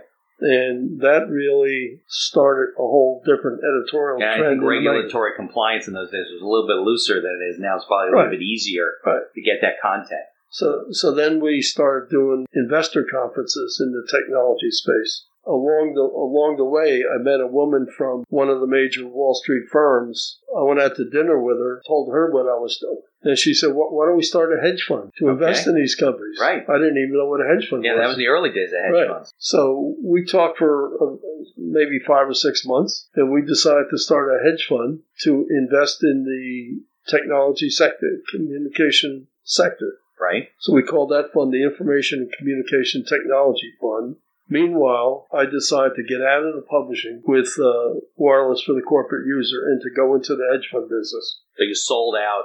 I had built up a management team which continued after I left. Okay. And eventually he sold the magazine. Did you own part of that magazine or you were just an employee? Just an employee. Just an independent fee-paid consultant. Okay. I got a piece of the revenue stream plus a fee. Right. Okay. We started this Information and Communication Technology Fund. It's really sort of the only partnership that I've had that didn't work the right way. And I learned some lessons. Putting together a partnership is, you really have to be careful. You really got to set the rules up right so you don't, because we got more partners get in trouble.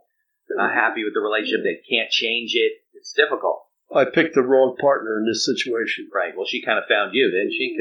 She found me. I was the access to the content. Right.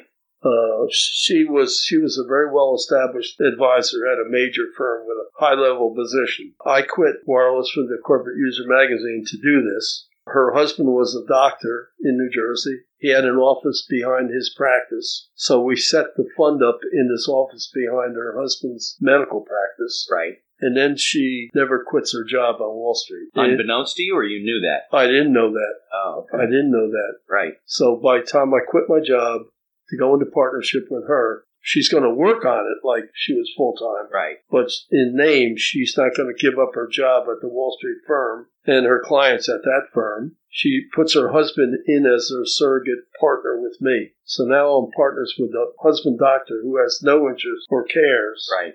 Yeah, because she couldn't own it with you without disclosing it to her company in New York City. Meanwhile, she had been running her business for the Wall Street firm out of the same office space. Okay. So from her firm's point of view, there was no apparent difference. They didn't know anything. Right. I should have walked away, but I didn't do that. No, you got to be all in, right? Yeah. She would work there, but, half the phone calls would be for her parent company. Right. And half the phone calls would be for our new company. Right. For our new fund. Right. We started just when the .com thing really took off. We started with capital from just, I think, 4 of us. I think we started with $600,000 from 4 investors, me, her, and 2 friends. By the second year, we were on the cover of Barron's magazine. And did you bring in other investors? Yeah. Or just at that point you were... She was great in a rising market. She knew how to leverage capital. Right. And she was brilliant. She's one of the most brilliant people I've ever met. And she was brilliant in a rising market. Our performance just took off like crazy. Right. I think in the second year, we're the second highest performing hedge fund in the country.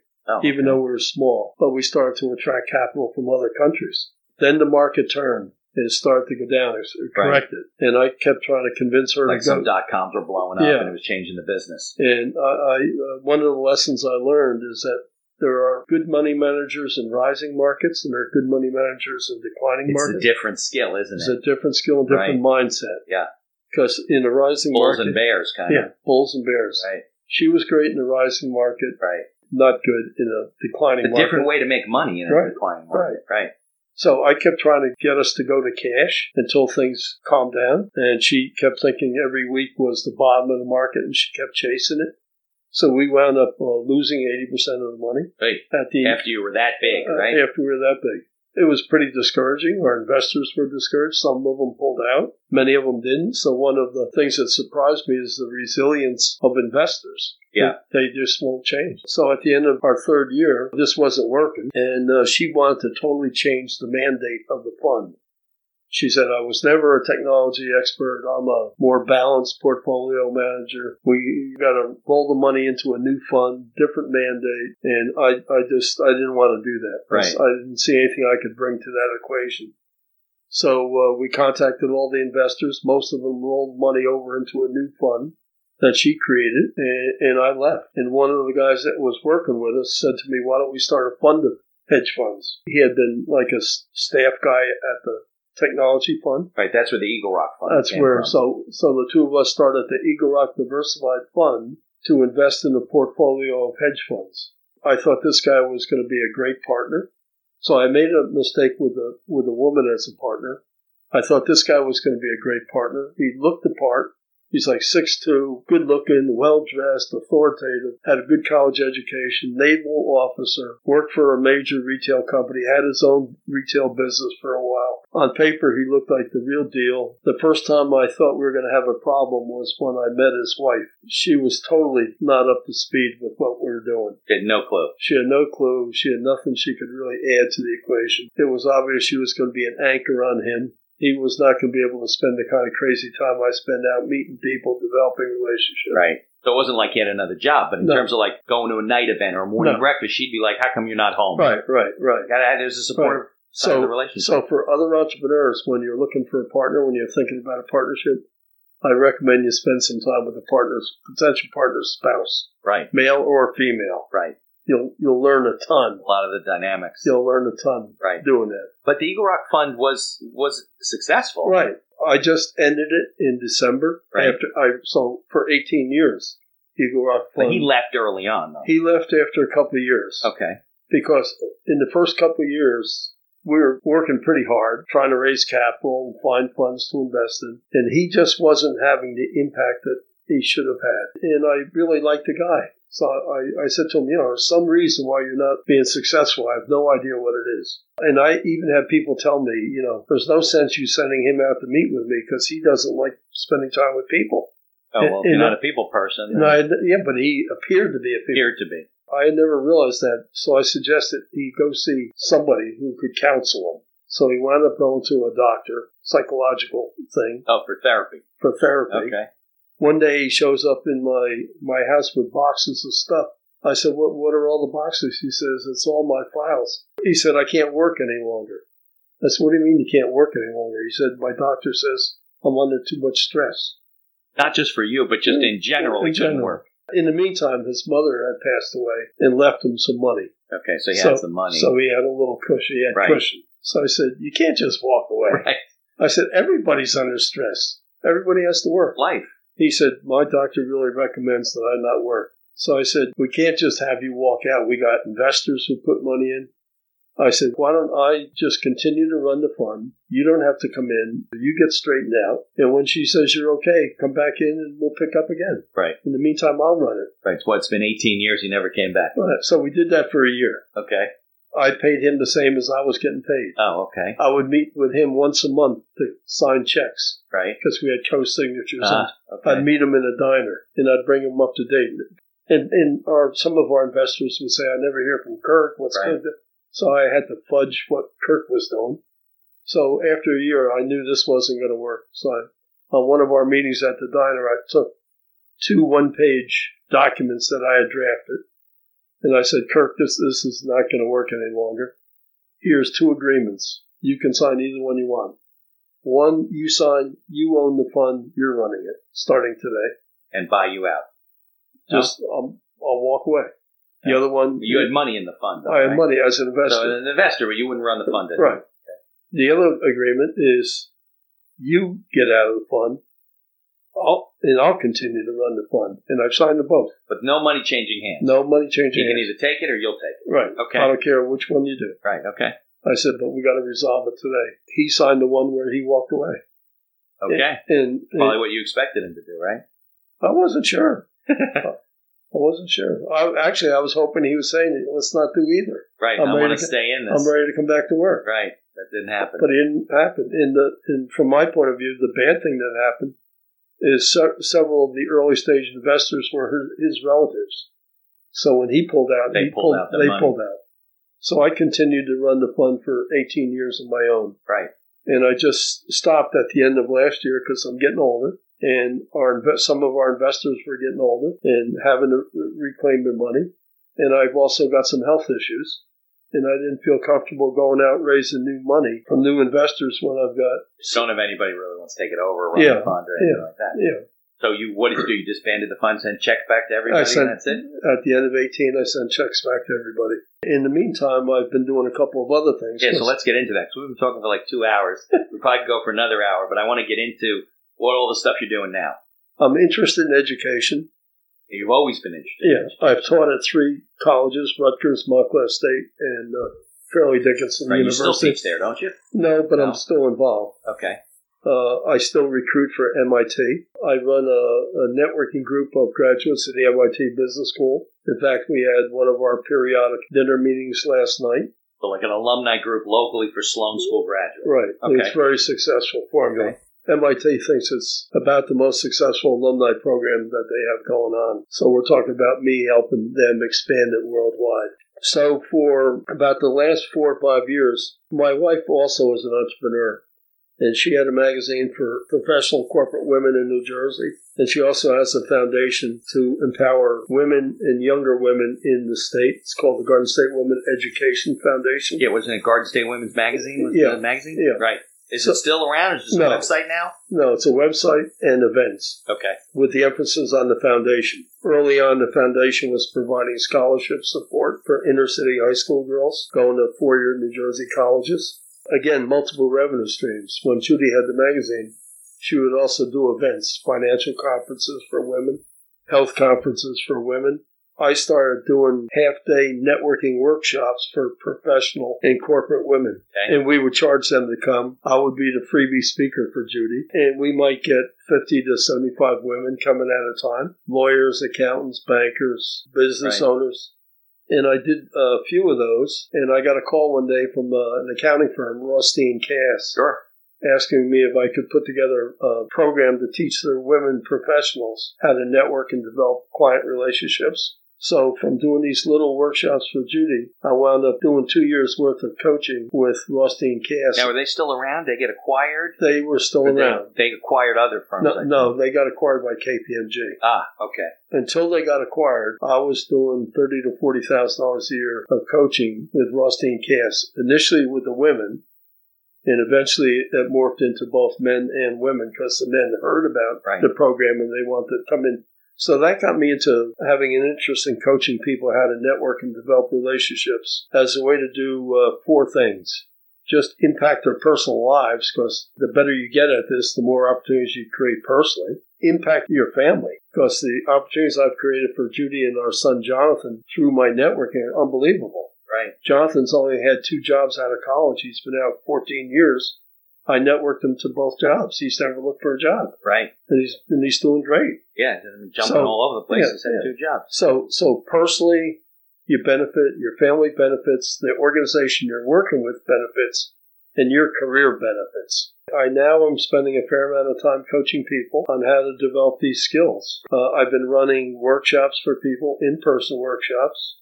For the largest group, I did 200 lawyers at Brooklyn Law School. I've been brought in by companies like Colgate-Palmolive, J.P. Morgan Chase, Signature Bank. I've coached at maybe 8 or 9 universities, RPI, Drew, Rutgers, Fordham. And it's really not a skill that's taught. I mean, look, as a lawyer, and Harris Rothstein, real visionary in the accounting space, built a big firm. Most professionals do not know how to network. They go to their alumni events and they don't know what to do. They have no idea. Yeah, they have no idea to follow up and to call people and build networks and stay in touch. And all the stuff that we do on a regular basis. So I've really turned myself modestly into a real networking expert. I've written a book on the topic. The book is called Network All the Time, Everywhere, with Everybody.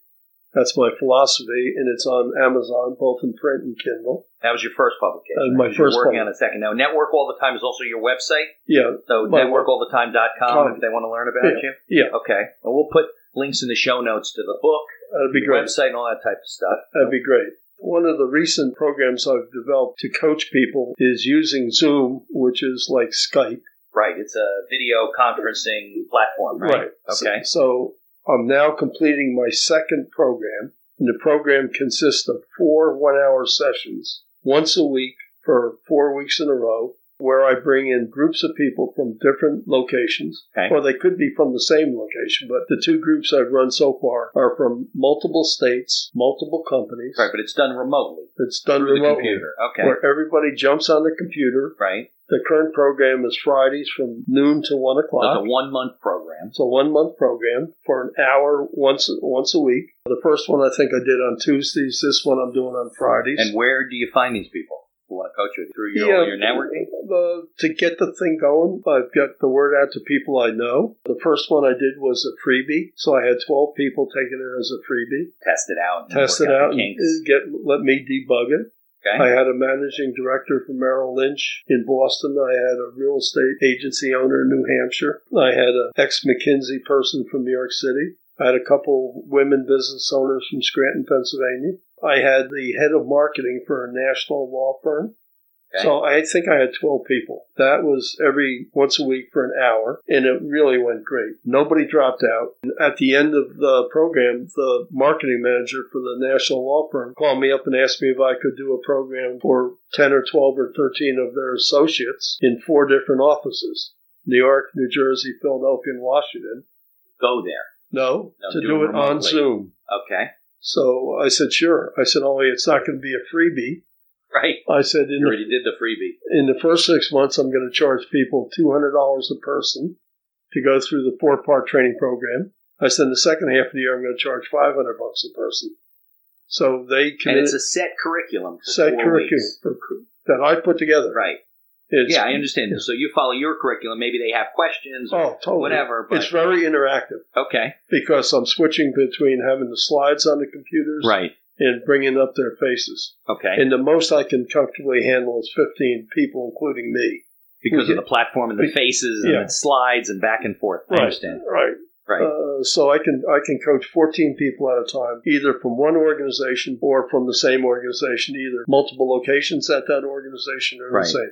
In June, I'm going to do a 4-workshop program with this national law firm, coaching 14 of their younger associates in 4 of their offices. And I'm sure it's going to change lives. It's going to change careers. Right. Now, is this something that you're doing for the general public? Like, if somebody goes to your website, networkallthetime.com, is there information on there where they can sign up for? Not yet.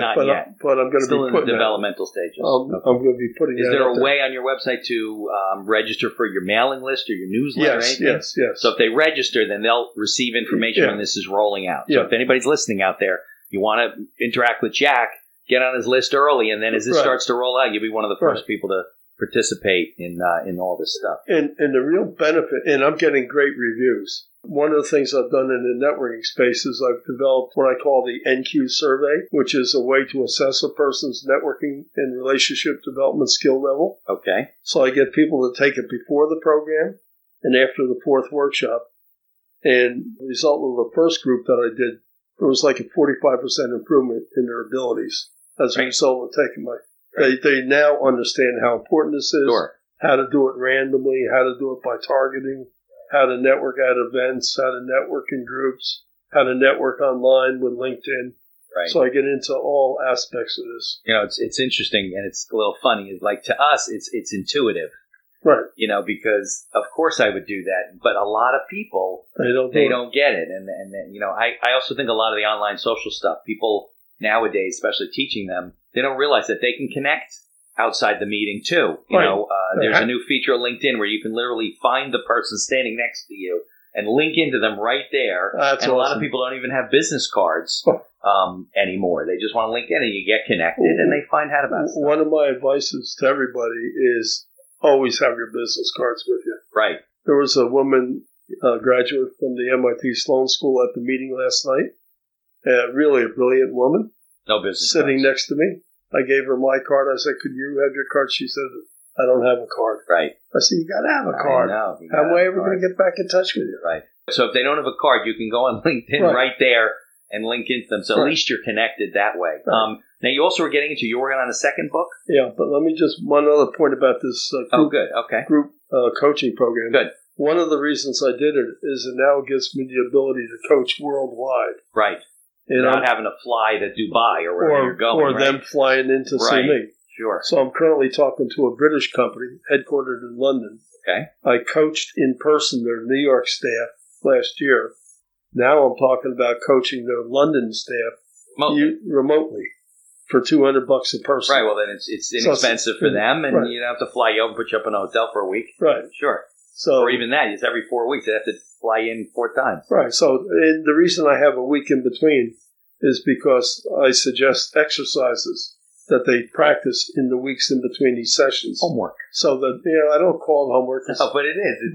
But you got to do the work. You got to, it's very interactive. I have them do an evaluation at the end of the program, and I'm getting absolutely great feedback. Great. Indispensable. Well, sounds real promising. What was your question? You're working on a second book, you had told me. I'm working on a second book. I'm about 80% done. Okay. The working title is Been There, Done That. I think it's a great title. Because I've been there and I've done that. Right. It's taking each part of my life and identifying the key lessons I learned that apply to businesses and entrepreneurs. Like, what did I learn in the horse racing business that applies to other business leaders? Could apply to Bill Gates as well as to an entrepreneur. What I learned in country music that every business leader needs to know is you have to have multiple revenue streams. Right. What I learned through Killion Extruders, one of the things I learned there is it's important to pick the right partner. I picked the right partner. Right. Sometimes we don't. A lot of people don't. Right. I think so. If anybody signs up either for our mailing list at BindLaw.com or your mailing list network all the time, they will get a notice when the book's released, right? Right. Okay, so that's a good way to stay in the loop. So I take each stage of my life. What did I learn at Yale? What did I learn at McKinsey? What did I learn in the Army? And one of the key lessons I learned in the horse racing industry that every entrepreneur and business leader, I think, should pay attention to is to trust your gut. Because in most businesses, if you make a decision and you sort of are queasy about it, you don't feel totally comfortable. Right. You can correct it somehow. Fire the wrong person or change the terms of the deal. In the horse racing business, if you make a judgment that you basically know could be not right, what you can wind up doing is killing the horse. Right. And at the racetrack, I had 3 horses get killed because basically I made a bad decision. Really? That's irreversible. Right. Devastating. It's costly financially. It's costly emotionally, right? Yeah. So I learned from that to do a better job of trusting my gut. Right. So if I sort of see a business opportunity, like I see a business opportunity in coaching people on networking, I'm going to pursue it because my gut tells me there's a need. Because I'm meeting so many people who don't have these skills. Well, Jack, we've been doing this for about 2 hours. I think it's probably going to be a 2-part episode. But I want to thank you for sharing all of your knowledge and your wisdom and your thoughts about what businesses you wouldn't do, solely owned businesses, things about building revenue streams, networking. I encourage anybody listening to go to Jack's website, to get on his email list, to learn about what he's doing, to get the book, and maybe we'll buy a bunch of your copies and give some of them away when they come out of the new book. That'd be great. And we'll get this out to our mailing list. So thanks for joining me today. I appreciate it very much. We're friends, so we'll be having eggs and bacon together most months. And if anybody has any questions for Jack, what's your email? Jack@networkallthetime.com? Yes. Okay, and that'll also be in the show notes and the transcript. If you like the podcast, please tell others about us. You can find us on Apple Podcasts, on Google Podcasts, on Amazon Music, and many of the other podcast directories. If you like what you hear, please leave us a 5-star review and feel free to share our episodes on social media.